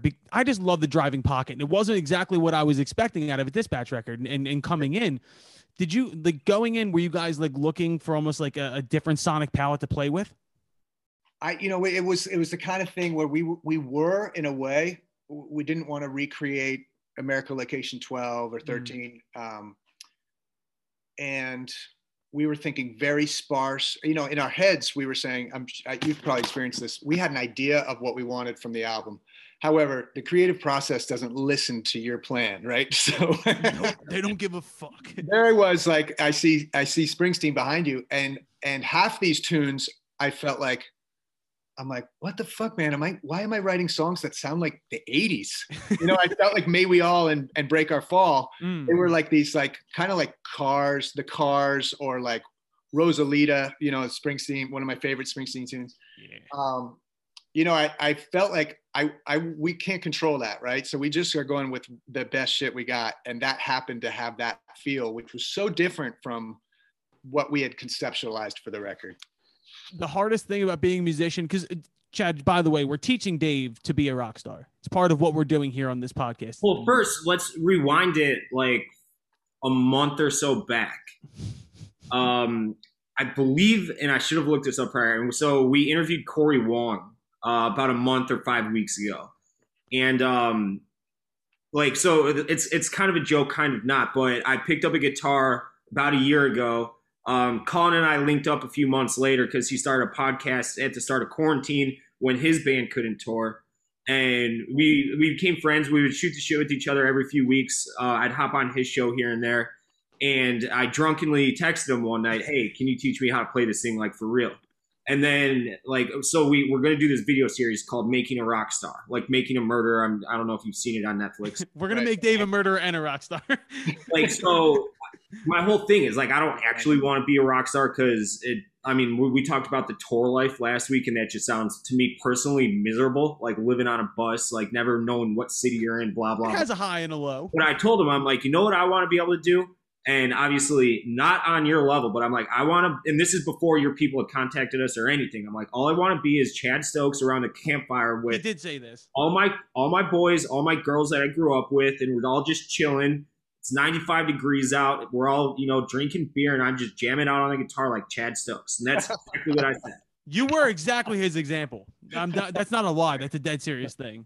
That's awesome. I'm glad to know that I'm some kind of, I don't know, quintessential campfire guy. I dig it. Well, I will say this. Well, now that you're here, like you're beholden to the fact you have to help Dave. You have to help us in some capacity. So we'll get you around a campfire and you can teach Dave how to be you. But to me, like where I was going with that was we always trying to explain Dave things that our guests are saying, like kind of like in a musician's like way. Right. Creative process is a bitch because everything you do in music, you're trying to take this picture you have in your head and put it on wax, and it never winds up where it starts. Yeah. Like from this perspective, you said you wanted to go sparse, and you start out with what I wouldn't expect out of a Dispatch record. Right. The rest of it, though, the one thing that I really did take from it was the fact that you're really speaking your mind on a lot of important topics. You're getting, state radio obviously had political backgrounds and everything like that, but yeah, I've said this to a few different songwriters that we've had on. And Katie Feeney being one of them from the band You Do You. And I said, she just wrote a song called Everything is Trash about the current state of the world. And I said to her, I have a hard time taking my political ideals and things like that and putting them on paper. I have very firm things I believe and I'll talk about them. But for some reason, as a songwriter, I can't pull that out of me. Has that always come natural to you? Or is that something that you've worked on over the years? I think it's the story that I find compelling. So I think if there's a story to be told that has, that in a way can cut deeper, right? Than kind of spitting out a bunch of unjust shit that's going on. If you can just like, I've always liked history in that sense of like the stories are what really connect us all together. So I think that's easier for me to go there. Although and I think there's in a way there sometimes being too literal. And I think that's part of what you're saying is being too literal is not very poetic, right? And it can be almost it can be put off. It can be a put off. Yeah, absolutely. So so I don't think it comes that easy, but I think there's the greatest protest songs out there are they're not necessarily hitting you over the head with the hammer about their point. Yes. That the story kind of speaks louder. I'm always impressed by people who can synthesize how they feel in a situation like that into song, because you put it well too. It can be off-putting at times. I think you have to truly believe and understand and care about what you're talking about, because people can tell when you're just doing it to try and say something that people want to hear. When I listen to this record, I truly believe and understand that you know what you're talking about and you care deeply about what you're talking about. With a song like Promised Land, I love that song, and I thought you did an amazing job of taking what you were thinking and feeling and put it over music. Thanks. Yeah. A lot of that stuff is like, some of it is that fine line when you're trying to be creative of, you don't want to be too harsh on yourself, because then you'll never write anything. Right. But you also want to have a good meter for what you believe is good or bad. And, that helps with your bandmates, you send them stuff and you see what's resonating. And a lot of that stuff was like early demos, and I wasn't overthinking it. I was just sending it out. And then I might try to, fine tune it later. And of course, the band typically, as I'm fine tuning it, says, no, I like it the way it is in the demo. So, always, man. Or it's the other thing where you send a demo out and they're like, this sucks, we need to work on this. yeah. I think if our demos suck, they don't even get worked on. They just like trash them. So I think there's that, just like, believe in that first creative moment. As long as it, there's a lot of mediocre stuff that never sees the light, but if there are the songs that make it are the ones that I feel like almost right away. But I will say in May We All, I had just lists of stuff, is because I had May We All Be Forsaken, but then what follows that? Right. what am I saying? And so I had just like 50 different options of lyrics to follow that line, which was kind of mind numbing after a while, you know. It's one of those things where you ever see like the magnets on the fridge with random like phrases. You just fucking start throwing magnets at the fridge and seeing what makes kind of sense. It's a process, man. Yeah. I think Bowie used to read the newspaper and take out words that he liked and then arrange them, you know, like an early version of that. But after listening to the record, I took a lot out of it, and it's a beautiful record for one. But my question is kind of like, you guys are 20 years in now, 20 plus. What is there to say on this record that you haven't done previously? Well, I think musically, you know, I can attribute, some of this to Brad. As I was sending him the demos, he was really gravitating towards the ones, you know, there were like reggae tunes and whatever, but he was kind of gravitating towards the ones that he felt like the Legend of Connie Hawkins. Love that. Or May We All, or Break Our Fall, these songs that didn't sound like Dispatch typically, like you were saying. So he was like, I remember him saying to me, I know what this song will sound like if we decide to record it. I have no idea what where this song will take us, you know? So we kind of leaned on those tunes.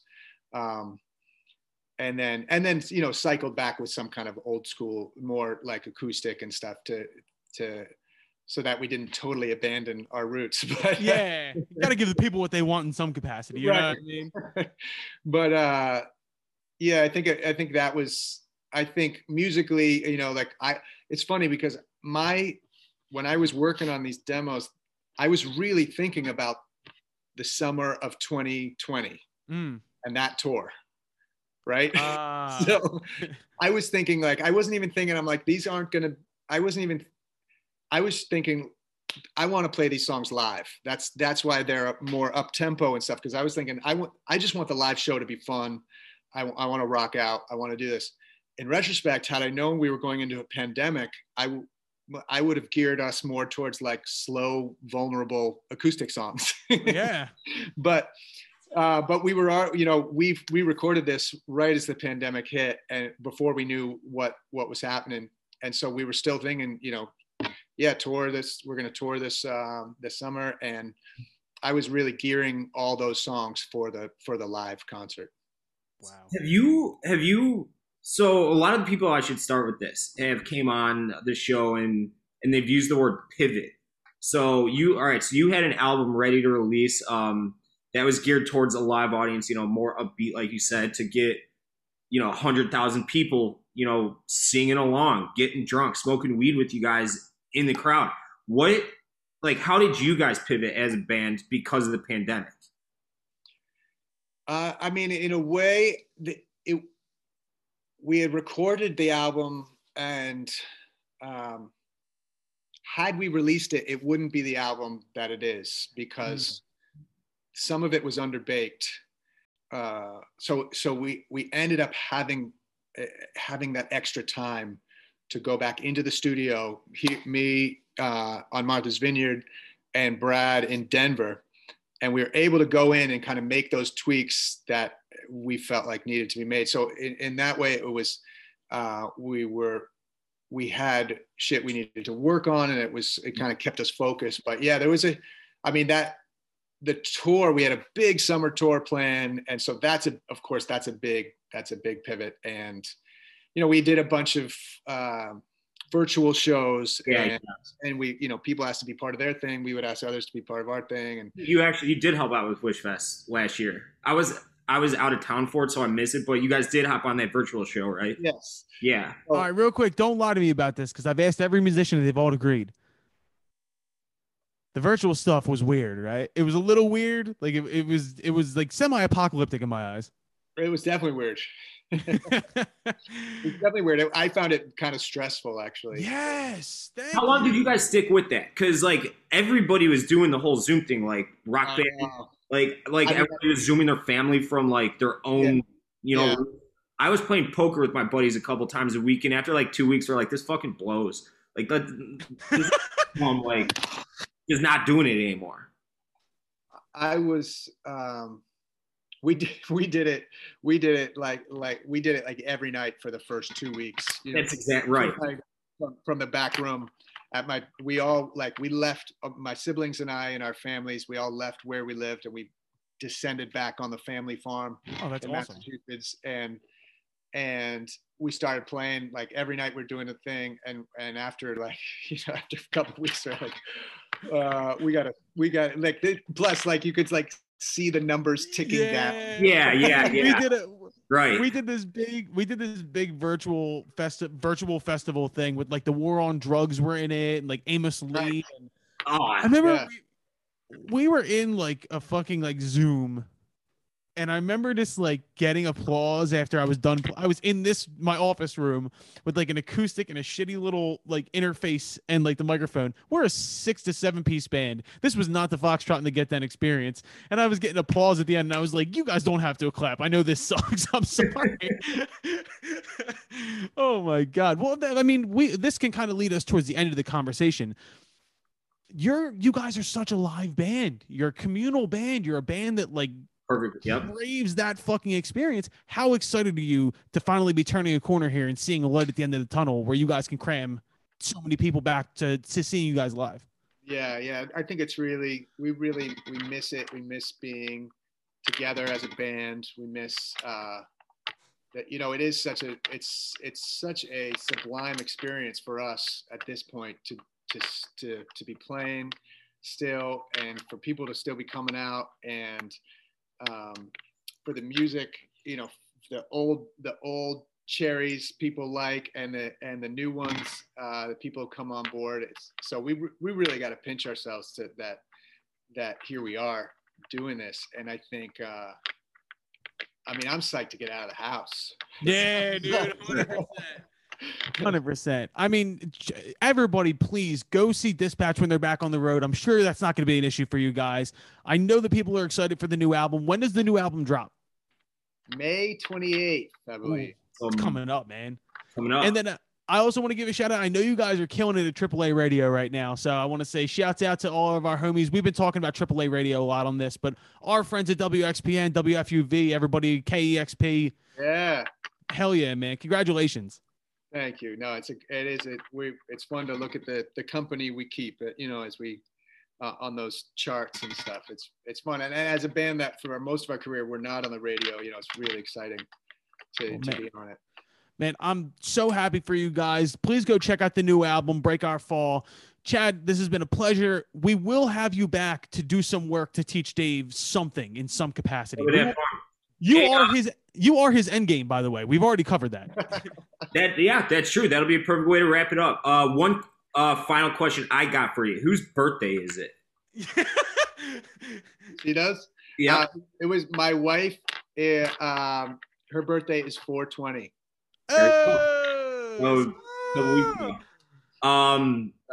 Happy birthday to your wife. Thank you. Happy 420 to your wife. Having you guys back. I hope to God that we actually have slam-packed festivals, whatever, this year, so we can see you guys again, because you are one of the quintessential great live bands to go see. So thank you. We've told a few people this. We had Marco Bergeron a couple weeks ago. There's a handful of bands that so I'm 32 years old, Colin's 29, that were the voice of our upbringing. Dispatch is absolutely up there. And Hell yeah. So thank you for coming on the show. Thank you for making great music with the crew over the years, and can't wait till you guys are back on the road again. Hell yeah. Yeah, man. thanks, guys. The live stuff is a really, I think what we like about it is it's such a communal experience, and that's what we've been missing this past year so much. And going through a year of so much pain and strife, we're just looking forward to kind of that feeling of just kind of losing your mind and just living, in that. Get the fuck out of the house. The world needs it. The world needs it dearly, and I know you guys are going to give it to him. So, Chad, thank you so much, man. We'll have you back on soon, all right? All right, so that was our interview with Chad Stokes. Go check out Dispatch's new album dropping this month. Great fucking guy, great stories on the come up, and it's really interesting to hear about someone on the early side of the internet age, not even knowing they were blowing up on fucking Napster. So shouts That's out Lars fucking Ulrich. crazy, isn't it? Dude, I love that I got to throw a Lars Ulrich dig in there. We were talking about Napster, and he wasn't naming Metallica. He was like, it was like us and fucking this person versus, and I was like, Metallica. And he's like, yeah, well, basically Metallica. So shout out to Chad Stokes. Great fucking guy. Go check out that record. Let's Actually go. been in the Barstool office, by the way, the old office. Really? Dispatch came in and did a Nate at Night performance in the shittiest, dingiest HQ2. Dude, Yeah. I did not know this. Dude, it was Yeah, I mean, awesome. And I I didn't- wasn't, how do I not now I remember sort this? of like missed out on the Dispatch college age. Right. So like everyone in the office, like fucking Dispatch is coming in. And I'm like, all right, like start checking out their Spotify. I'm like, I like this. This is jam. And the live atmosphere that they brought to that Oh, crappy dude, Robbie. office. Like, you know, it's always awkward when bands come in because they're like, you know, this isn't, we're not here to do music. These people are trying to work. There's like keyboards clicking. Everyone like gathered around the rundown area. It was We've done awesome. that. Bro, I'm It's telling so you. awkward from Oh, both it's so places, awkward. from both It's sides. awkward for dude. everyone. Yeah. Do you know what the most awkward thing I ever did was? We had a radio promoter. We were on tour, and he was like, "Yo, I need you guys to make a stop before you head to Charlotte. I need you to go to Asheville, North Carolina." And he's like, "I need you to stop at this radio station. It's got 97.5 The River. Great station, great AAA station. They'll pump your shit." We walk in, right? And we thought we were going to be on the air performing. We walk in, they have a banner like in chalk. It says "Welcome Foxtrot" and they get them. We're like, "This is fucking dope, dude. Sweet." We walk in and they bring us into a conference room with like 4 of the DJs. And they're like, "All right, play us something." And we were like, I thought we were doing like an interview on the air. They're like, no, we just want to hear your shit. We performed for 4 people with acoustic guitars and like people had shakers and tambourines. We finished 4 songs and nobody said shit. And they were just staring at us. And we were like, yeah, so that's us. That's and, they us. were like, So and they were like, yeah, thank you for coming in. We love that. And I was like, we just drove okay, bye.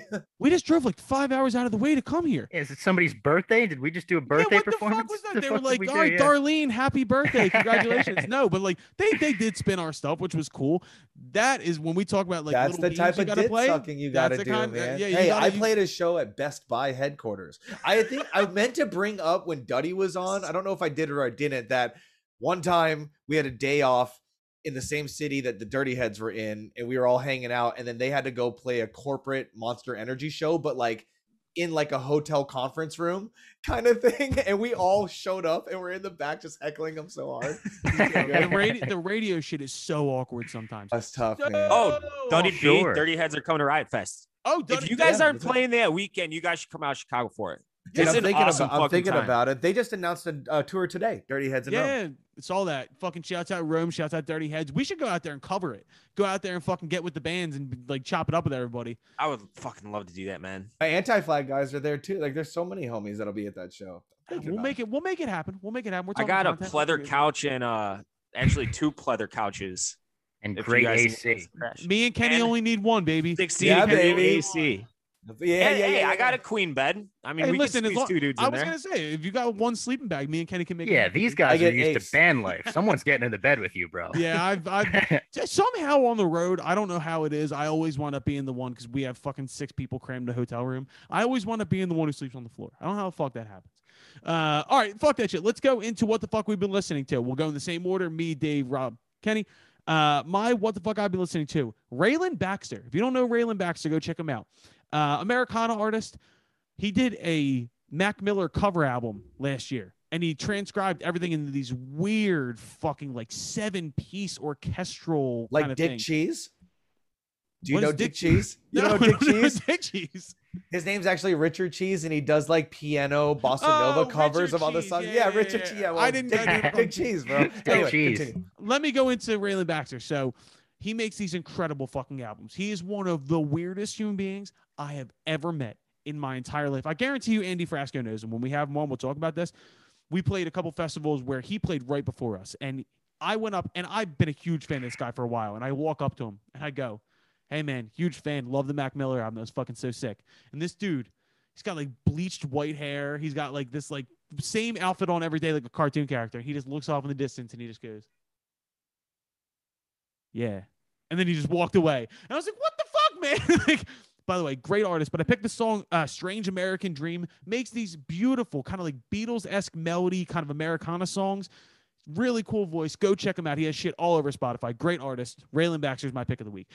Dave, what the fuck have you been listening to? The last song in my Spotify, I went for a run today, not to brag, was Run Around Sue by Dion. Hey, I classic right love there. that song. If I got 3 drinks plus in me at a wedding, I am ripping up the dance floor to Run Around Sue, even though it's about it like a cheating bitch, basically. Not a great wedding song if you really listen to it closely, but nonetheless, it's just an absolutely fantastic jam. Old school. That song's from like the fucking 50s. Yeah, dude. First off, that is an absolutely spectacular drunk wedding song. I totally agree with that. Classic. That's a great Jersey Shore song. You're down the shore, that's on. Really? All the fucking time. Yeah. Oh, yeah. Yeah. You fucking kidding me? That's Yeah. the vibe of the Jersey I mean, Shore. yeah, I guess like they like the old school Italians out there. Okay, so real quickly, you're also thinking of Jersey Shore. Like, you're thinking North Jersey Shore. I'm talking South Jersey Shore. Is a big I'm difference. talking more to, dude, I was at Seaside Heights a week ago. Right. I'm not talking Seaside That's Heights. North that's Jersey not, Shore. That's not North my Jersey? neighborhood. Yeah. Okay. No. All right. Yeah, it's not North Jersey. It's South Jersey, but it's North Jersey Shore. Okay, that makes sense. All right. Because everybody calls like that area South Jersey. I'm like, it's kind of central. Jersey's its Bro, own on a map. country, man, and it's only It filled is. with people from the Jersey Shore TV show. In the foot. So wrong, bro. Everybody hates that show out there. Like my grandparents hate it because not one of them, or I think Sammy None was of them are from Jersey. Exactly. Right, That's yeah. what Yeah. everyone from Jersey always says. Yeah. First off, they're from Staten Island. The southern Island tip, trash. As the if we're southern, different. the southern tip of New Jersey, like I'm talking the bottom, is Northeast Philadelphia when you just transport it down the shore. That's where Wildwood. Wildwood is where we go. Listen, So Oh yeah. a lot of time in the Walmart parking lot in Secaucus. a lot of Fuck time. yeah. it That's sounds where like we all stay when you're on the tour bus because the tour bus can't go and park in the city. I've been to that that- Walmart many a times. Me too. All right, Robbie, what the fuck have you been listening to? So I teased it before. It is My Baby Wants a Baby from the new St. Vincent album. This is just, I could have picked any of the songs from the new album. I absolutely love it. The production on it is so contrasty to her last album, which we talked about, like very robotic and Wow, she's the futuristic. best. And then this one is like warm and soulful and some funk and R&B. And there's so much George Harrison influence, it sounds like, with the sitars all over it, right? So My Baby Wants a Baby just has incredible production. It builds to this awesome crescendo at the end of it. It has one of those George Harrison-y guitar solos in it as well. So that's the one I'm going with. I love it. I think everyone should check out the album start to finish. But if you don't, check that one out. Every lyric as well is like, could be pulled from like a 70s noir movie. Like it's all over the top dramatic. This song is about like not wanting a baby and feeling selfish because you're a rock star. Like, what's my baby gonna say about me? I just want to play guitar all day. Like, it's badass. The It's Andy best, dude. Clark, She's it's the rock fucking star. best. Yeah. So check that out. I also want to shout out current pop punk band that I love, Hot Mulligan, put out a song called Featuring Mark Hoppus that is not featuring Mark Hoppus. That's good. See, now that's respectful. I Yeah. respect the fuck out of that. That's Like great. Yeah, I like that. I've been seeing Robbie pumping Hot Mulligan on Twitter, and I was about to check that out. Now I have to, because if you're gonna Yeah. do a song, I want to do that. That's so It's good. great. It's Dude, great. that's great. That'll get you clicks. that'll get Yeah. you clicks. We It should do made this. me so clicks. pissed off that Pop Punk didn't think of that first. It's like, fuck, What? we should have done that. Let's just do a collective song with the three of us called "Fuck Kenny Karki," and we'll go through like Yeah. that. And I'll produce it. It'll be great. I was gonna say Kenny will be on it in some capacity. That's what I'm talking about. We'll come to LA and do that, Kenny. That's Yeah, our yeah, plan right there. yeah. Kenny, what have you been listening to? I got actually an interesting one. There's a rapper named Aesop Rock who's an old school classic rapper, right back from like the 90s and stuff. And he's got a new project out, new meaning like the last 2 or 3 years, called Malibu Ken. I'm kind of mad that I didn't think of Malibu Ken. You are My na- Malibu Ken. My name is Ken, and my first song was Kickflipping in Malibu. Like, what the fuck, Kenny? But anyway, he's been doing this collaboration with a guy named Tobacco, who's like this producer who's fucking rad. But and so Malibu Ken and Tobacco, there's a song called Tuesday specifically, but all of them. But the lyrics, talking about lyrics, like you were just saying, like, I've never heard a wordsmith like Aesop Rock in my fucking life. I just pulled up these. I'm not a butcher. I'm not a baker. I pick a booger with a basic evolutionary failure. I do not open mail. I do not answer phones. The fridge is pretty much a home for mayonnaise alone. Like, The bro, fuck? this guy is on a whole nother level. It's so good. And the beats, the Tobacco's beats are fucking real, like the craziest, kind of abrasive and rough in a great way. Anyway, mind blown, Malibu Ken. I would love to see Aesop Rock do a record with Knowledge. Do you know Knowledge? Yeah. I would love to see Knowledge and Aesop Rock get together. I think it'd be fucking anything incredible. Aesop, that whole like Living Legends crew, Grouch and Eli and Guru and all them, like, I mean, anything they'll ever do, always be a part of. So shout out Aesop Rock, man. Fuck, that's a way to cap it off, Kenny. Hell yeah. Guys, we covered a lot today. We really covered a fucking lot of music today. We talked about That's Penguins. because we're really good at what we do. We are really good. We're getting better, and we're fucking really good as it is. So fuck everyone else. Fuck you too. Before we go into our pick of the week, which of course is citywide, let's do a little bit of a recap. Obviously, we've begun our journey in Dave becoming a rock star. Dave, you have your new guitar from Mark Roberge. You're back in Chicago. Go grab it. For those of you who haven't listened yet, Dave got a Mark Roberge from OAR is a fucking saint and literally hit me up on Instagram and said, "Hey, what's Dave's address? I want to send him one of our guitars." So this is a stage used guitar that Mark Roberge takes on tour that we have to return to him at some point. So we need to get Dave a guitar sponsor because me and Kenny aren't sending him shit. So fuck him. But I would like to get Dave hooked up with someone. So if anybody on Twitter wants to jump in and start sending us shit, there's got to be someone, right? Come on. I mean, see we've these indie bands all the time. They tag Fender Billy. Fender Billy. Someone tag Fender Billy. No, we've been talking to some different guitar companies. We'll get into that off air. But look at him. Go ahead, Dave. Go in. I just fucking ripped a string, I think. You ripped a string. I'm surprised he hasn't put that on a White Sox bet on the yet. microphone. Oh yeah. He put himself on the spot on this. He did, but what chord is he? Yeah, trying baby. To find? I heard there that. it is. All right. Wait, was that the beginning of Thunderstruck, dude? You just fucking killed that shit.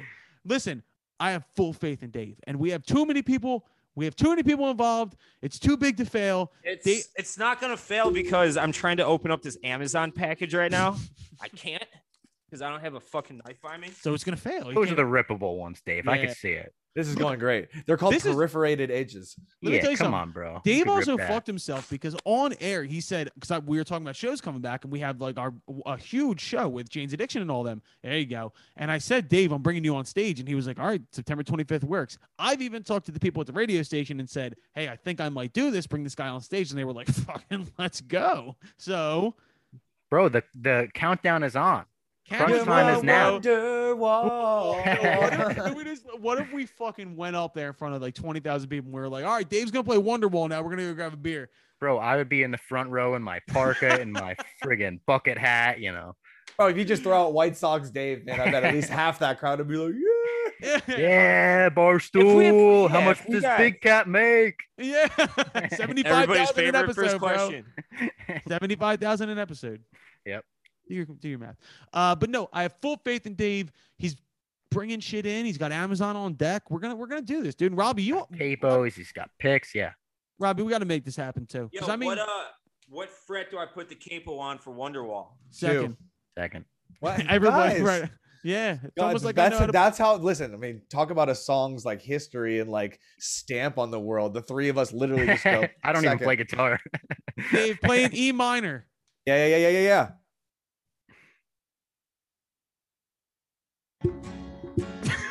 That's with the capo. Yeah, let's go. Did I get it? I don't know. It's kind of hard to hear. It's hard to hear. Yeah. 0220000. Wow, you could speak in tablature. That's impressive, man. That's someone that's been behind the glass in a studio before. Yeah. All I do is train people how to play music while recording them making songs, which they sell millions of and don't deserve it. I never learned how to play tabs. I have no idea how tabs work. Tabs are easy. Tabs are the only thing that I could play. Tabs always looked to me like. I started with tabs until I got to LA, and then I got laughed out of the studio and had to learn the real shit. Yeah. I can't read music. I can't do tabs. I've been playing bass for a long time. I know like 40% of the notes, and there's only 12. Yeah, there's only 12. I'm lucky. I don't have to think about this shit. The tabs always looked to me like binary. It would piss me off. I was like, this is robot language. Hey, dude, in the studio, you got to speak every fucking language, whether it's go to the A to the C to the D to the F or to the 1 to the 3 to the 5 to the 1. Yeah. How about the fact that here's the thing you'll learn, Dave. It is like you're bilingual.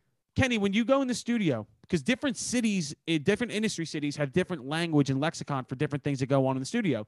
Kenny, if you tell me to play one single big chord, what is that called? Bar chord or power chord? Just like your fucking one big ripping Oh, chord. yeah. Footballs. See, you call them footballs. In Nashville, they call them diamonds. Yeah. I've heard that too. Diamonds. Yeah. That When fucked me up. I talked about Oh, footballs, because I'm of the talking about. waves. I talk about whole notes. Yeah. So Yeah. like ring 2 3 4 ring. That one bar is a football. Yeah. Basically, if you're going out of the bridge of a song and you want to go back into the chorus, you want to just hit one fucking big power chord. Some people will yell, "Yo, play a football here," and you know what that means. You just rip a single fucking chord. But in Nashville, I said football when I first went down there. It's like 5 years ago, and they were like, we don't fucking call like, them who's this footballs, Philly asshole. hardo? No, they literally Yeah. we don't call them fucking footballs down here. They're called diamonds. Get it right. Not only that, they have different ways that they fucking like. I remember sitting and we were working with like studio musicians, and the way that they prep for each song, they're so used to doing 5 songs a day. They sit down and they have shorthand how they write all their parts out. It's fucking nuts. I don't speak that language. I was just like, yeah, play a G. Like, just fucking play a G, and they're writing down exactly what they're gonna do. Some wild shit, yo. Yeah, I know. We all agree. Good shit. Guys, once again, Robbie Fox, thank you for coming on this week. You got to come on more, dude. Whenever you guys want me, I'm available. Yeah, I just chill in my apartment smoking weed. That's me. You and Kenny, are you and Kenny related? We're gonna have to have some good music conversations. Things we love and things we hate. Yes, it'll mostly be things I love from me. I don't like talking about things I hate. Pisses people off. That's what we have. Kenny and Dave and here. that's my whole fucking. That's in my entire existence right now. Is because people always told me because I have fans, I'm not allowed to not like things, and I am going to do the opposite of that. I fucking hate that. It's a good mesh. Then it's a good mesh. Yo, me and Dave unlocked a motherfucking monster when we brought Kenny on here because I'm literally Kenny's biggest thing is like I'm gonna say what I want to say. Why can I not say? I don't canceled. fucking like it. Boo! You know, boo. What Kenny, I mean, what is Kenny?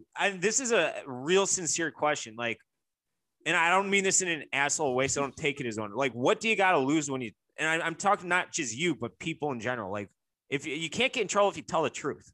Well, you know? Listen, it's the same thing with like if you care about your career and you need to kiss some ass, and then you're not really gonna shit talk certain people. This is the jaded part. I did it. I'm kind of done with it. And now I don't give a fuck. There's nothing to cancel because I do what I want. I'm independent as fuck. Like, yeah. I'm still trying to get interviews with all these people. So I'm like, fuck. Yeah. See, I love all your music, man. It's great. Yeah. See, yo, but the thing is, I think with this podcast specifically, we've made it a point that I don't want to talk to people that I don't want to talk to. I don't want to, like, if like Taylor Swift were to call us, like, of course I would probably have to do it. Like, I feel like that'd be great business. You're not picking up that call, man. Well, you could sit that one out to Taylor, bro. I'd have to call her Trailer Swift. No, but my thing is though, like that would be such a fucking awkward interview because at some point I'd be like, yeah, this is all kind of bullshit, right? Like, you know what I mean? Like I would fuck that up somehow. Like part of me, yeah. I would feel like an asshole if I listened back to the interview and the whole time I was like, I love everything you do. I love your discography. No, I feel what you're saying. There's fighters that I won't interview because I've shit on them. That's what I'm talking about. I'll put out a tweet like, not feeling new Sir Sly record. Kind of disappointed. Don't love it. And be like, that's so fucked up. But how is it fucked up? I didn't say they're bad people and they're shitty at their job. I said, I don't like their fucking record. Hey, why can we do that? Why can we do that with like athletes and that's like pretty much and not artists? Like you can. Like here's one. I don't think I'd ever give a fuck to interview Billy Joe Armstrong. Really? I think Green Day fucking stinks. Oh, me and Robbie are gonna fight you on this one. Billy Joe's been on every talent request list I've ever written in my 5 years at Barstool. Like power to you, Dave, because that's what I'm talking about. Feels good, doesn't it? I respect the fact that you believe that. You're wrong, but that's okay. I wouldn't say I don't know if I them, say I respect it, but I just don't really like Green Day's music all that much. It's just that's okay. Yeah. Like that's not an indictment on. I don't know. He could be a shitty guy. I can't lie about this. He could be a great dude. I did just recently hit up Mike Dirnt to ask if he come on, which I want that very. No, and that's fine. Like I'll sit there and schmooze. You ever see? Yeah, when I remember in Entourage when Turtle, I don't like Green Day. Yeah, you remember in Entourage when they're playing golf and Turtle has to meet Tom Brady and he tells him to suck his balls. Yeah. That would be basically what Dave was gonna do. No, I wouldn't do that. I would just like I would. He you know, worried me. He worried me when Shiflett came on. I told him before the interview, I said, please do not tell him anything you've said about Dave Grohl being a jack of all trades, master of none, because he's a master of a few of them at this point. Yeah. dude. Like this is No, this but is where the whole argument with that. And I knew that was going to. We don't have to rehash it. Yeah, towards the end I of this. think but- that Taylor Hawkins, and I say this without having a single fucking clue how to play an instrument. I look at it, I'm like, that looks difficult to do. I watched Dave Grohl play guitar, and the first song I learned to play on the guitar was a Dave Grohl song. He also Like, I has don't- 3 different guitar players in the band. He's not like he's No, not. yeah, no, of I would course, never yeah. say he's the master of guitar. I would say That's- he is I definitely said- a master of the I drums. said though. musician. Oh, I won't argue that. I said musician. I take that back. I amended to guitarist, and I think Fair that's enough. fair. I don't think Dave- anyone's going Dave- to sit here and tell you Dave Grohl's an Dave amazing Grohl's guitarist. He writes great mastery, riffs, right? Dave Grohl's mastery comes from his writing. Yes, agreed. Oh Although yeah. I will say this though, and he I've got to al- sit next to fucking Kurt Cobain for how many years and watch him do and it. learn. Like, yeah, I've never really been that like blown away by Dave Grohl's lyricism. The songs that he puts together are great. He did There's- make a really popular song about getting a blowjob. So I mean, What song? yeah. Everlong, dog? Yeah. That's about getting head? That's about getting his dick sucked. I mean, Yes. he made a great song about eating pussy. What All song my is life. that? Yeah, Love it, but I hate the taste. Come on. dude, you got go deep on. And listen, like I said, God damn. I could use no more great Dave Grohl for the rest of my life. But go deep. There's some special shit in there. Oh, you got to tell me what other sexual You innuendo got songs to he did. re-listen to All My Life just under Hey everybody, we're the Foo pussy-eating Fighters, guys. and we're gonna play some fucking hits. Well, yo, can I? Me and Robbie were texting about this last week. Actually, there's one guy who I love to death. He's one of my favorite musicians of all time. Who I don't think I'd want to sit down and talk to that much. And it's Jack White. Oh yeah. I don't. Yeah, think I he's don't want to. I have boring. nothing to say to him, man. This is my thing. Like I don't know what could we talk about. There's I would walk on eggshells because I would just feel like I would say one wrong thing, and it's Yeah. just like, oh, really? And he's then shooting you with don't a know crossbow. anything. I'd Yeah, ask like- him what it was like riding bullet with butterfly wings or something like that. We were in New York last week, and we had a meeting with like producers and shit. And so we always have athletes on our main show out here, like Chicago athletes, and they want to expand to like Chicago celebrities, like Ashton Kutcher's a big Bears fan, like blah blah blah, people like that.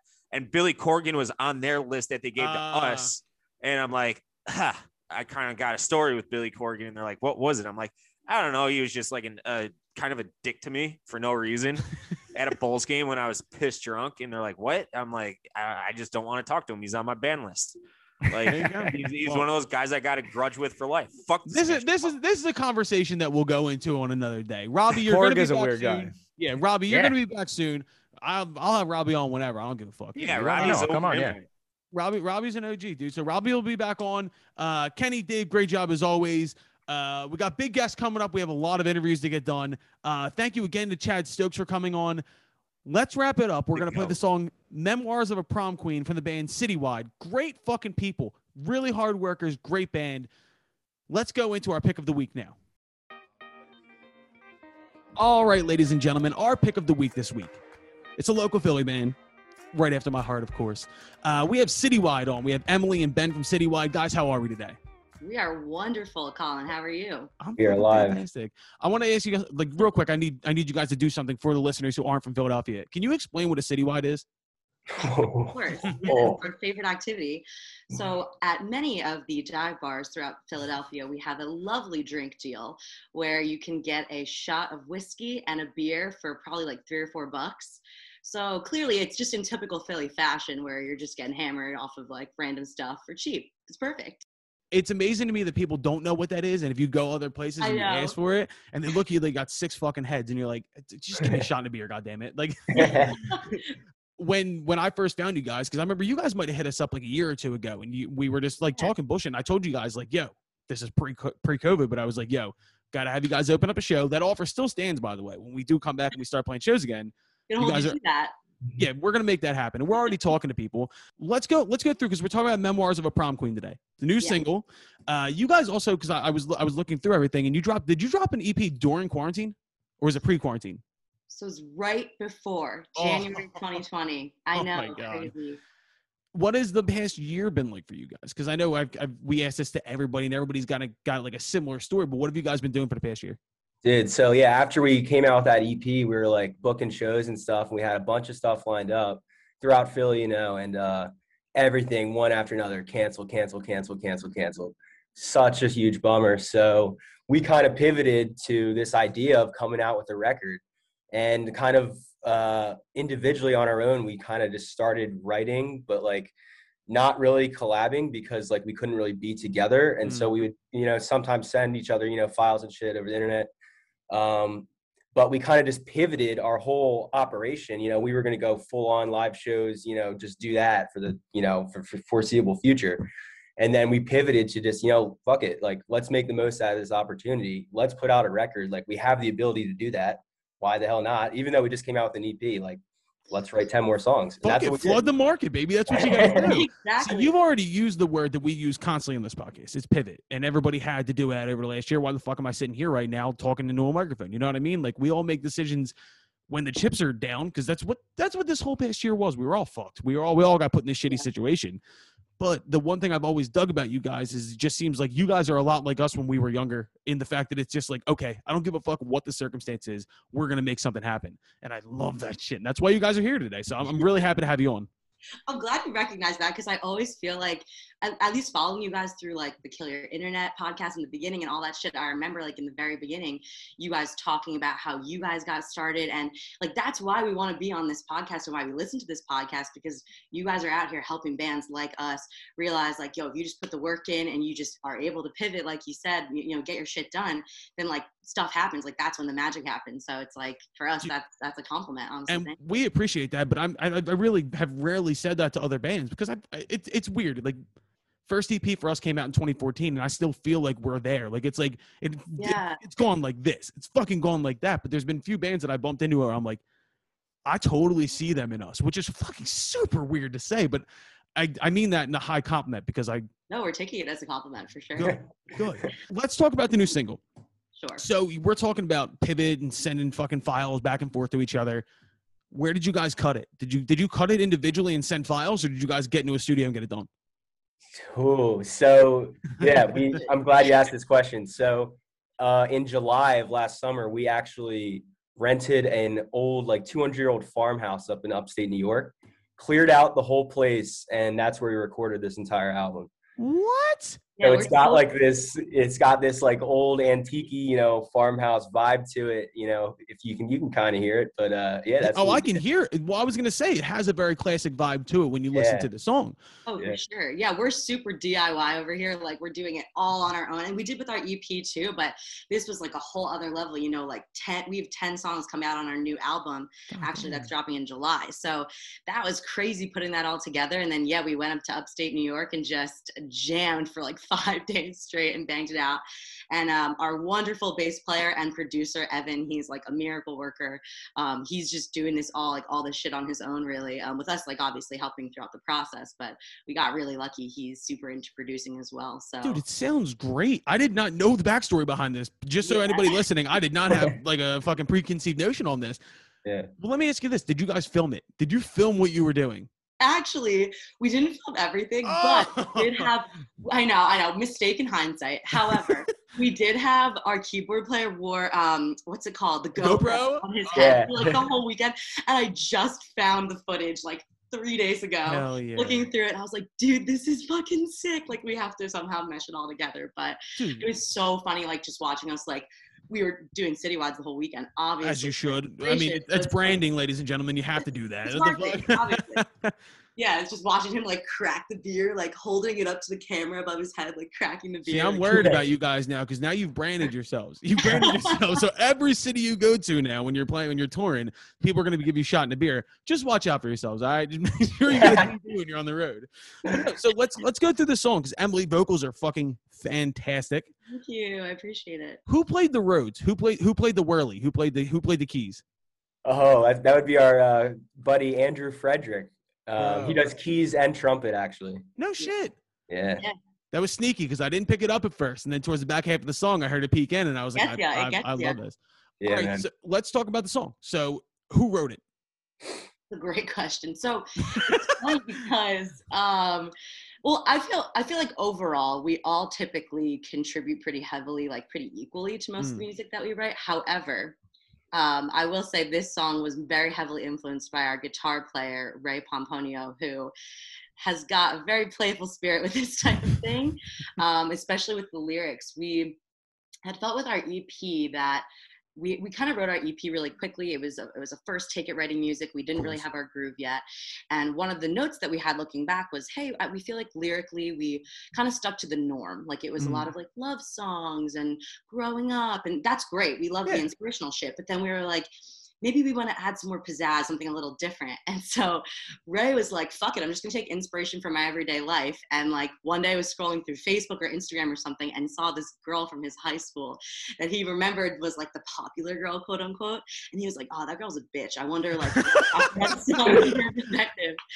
And he just ripped it with these like crazy lyrics, just being like, I think this is what this girl's internal monologue was back then.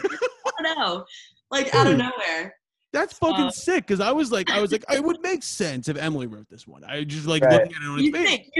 You'd think. Nope, it was Ray.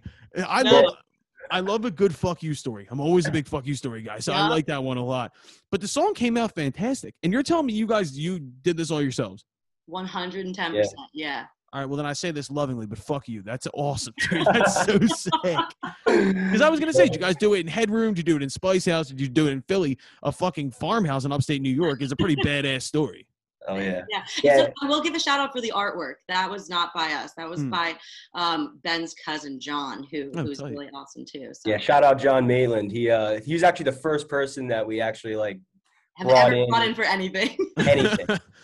Dude, DIY. Right? Do it yourself. I totally get that, because we're still doing that every goddamn day. No matter how many people, that's a lie. I got to give a shout out to a couple of people. Dylan Edinger, who's our photographer, who is just, that's my baby boy.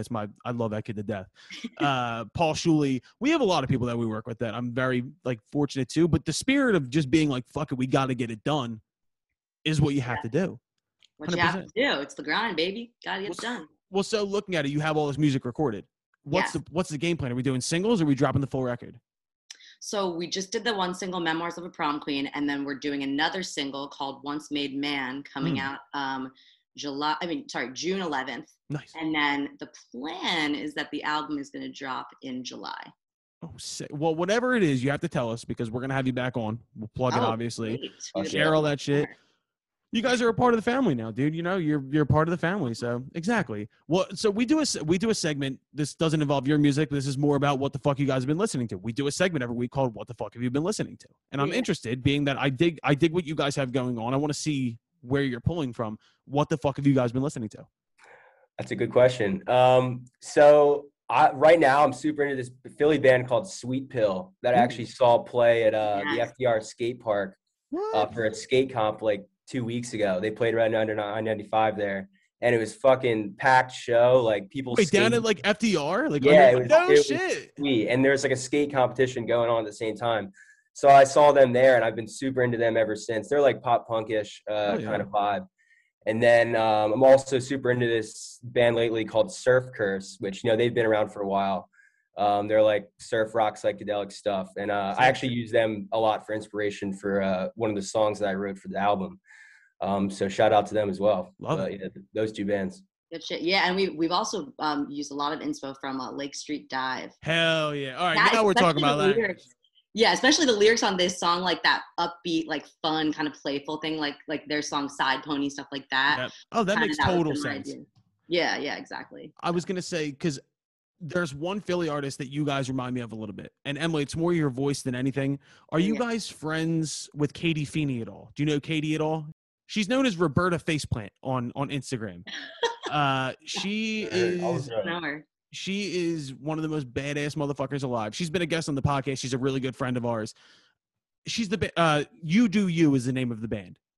I want you to do me a favor and go check out Katie shit. She just put out her first solo thing, but You Do You, your vocals remind me a lot of her.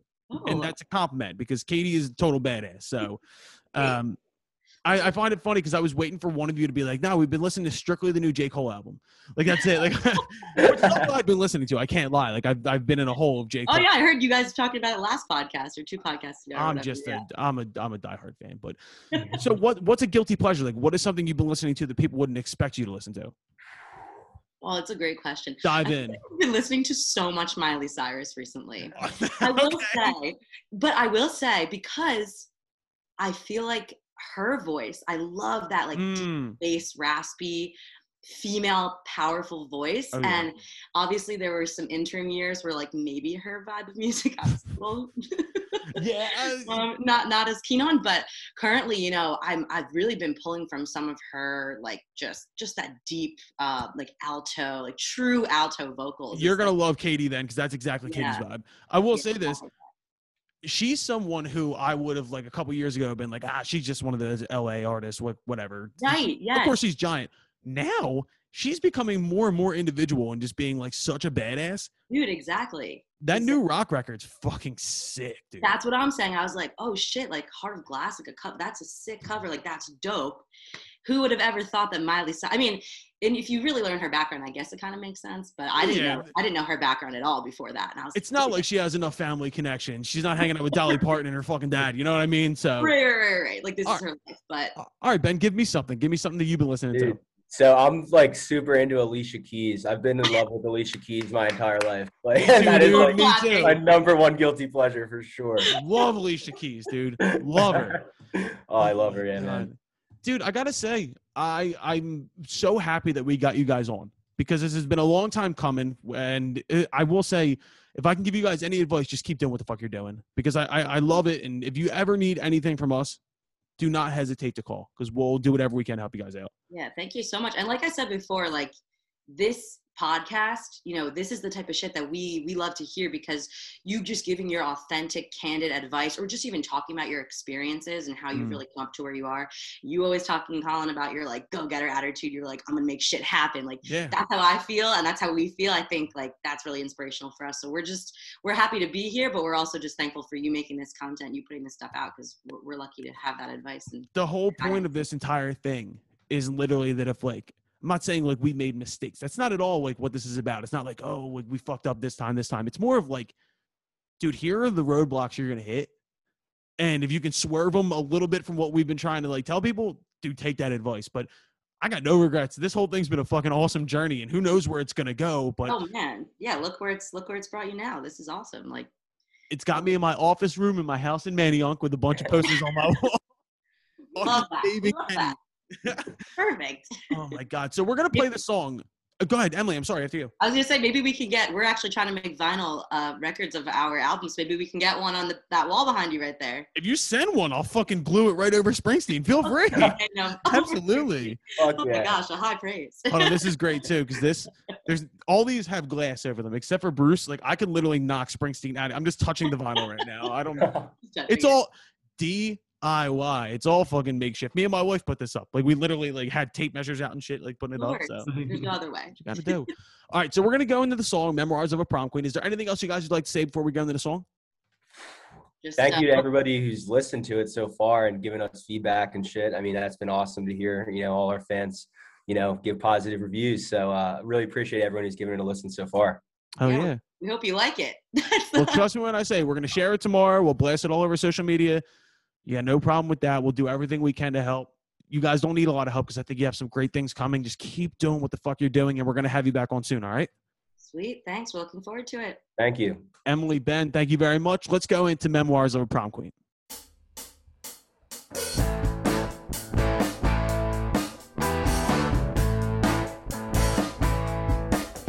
Here's a clue for you, dear. I'll bring you nothing but tears and oh,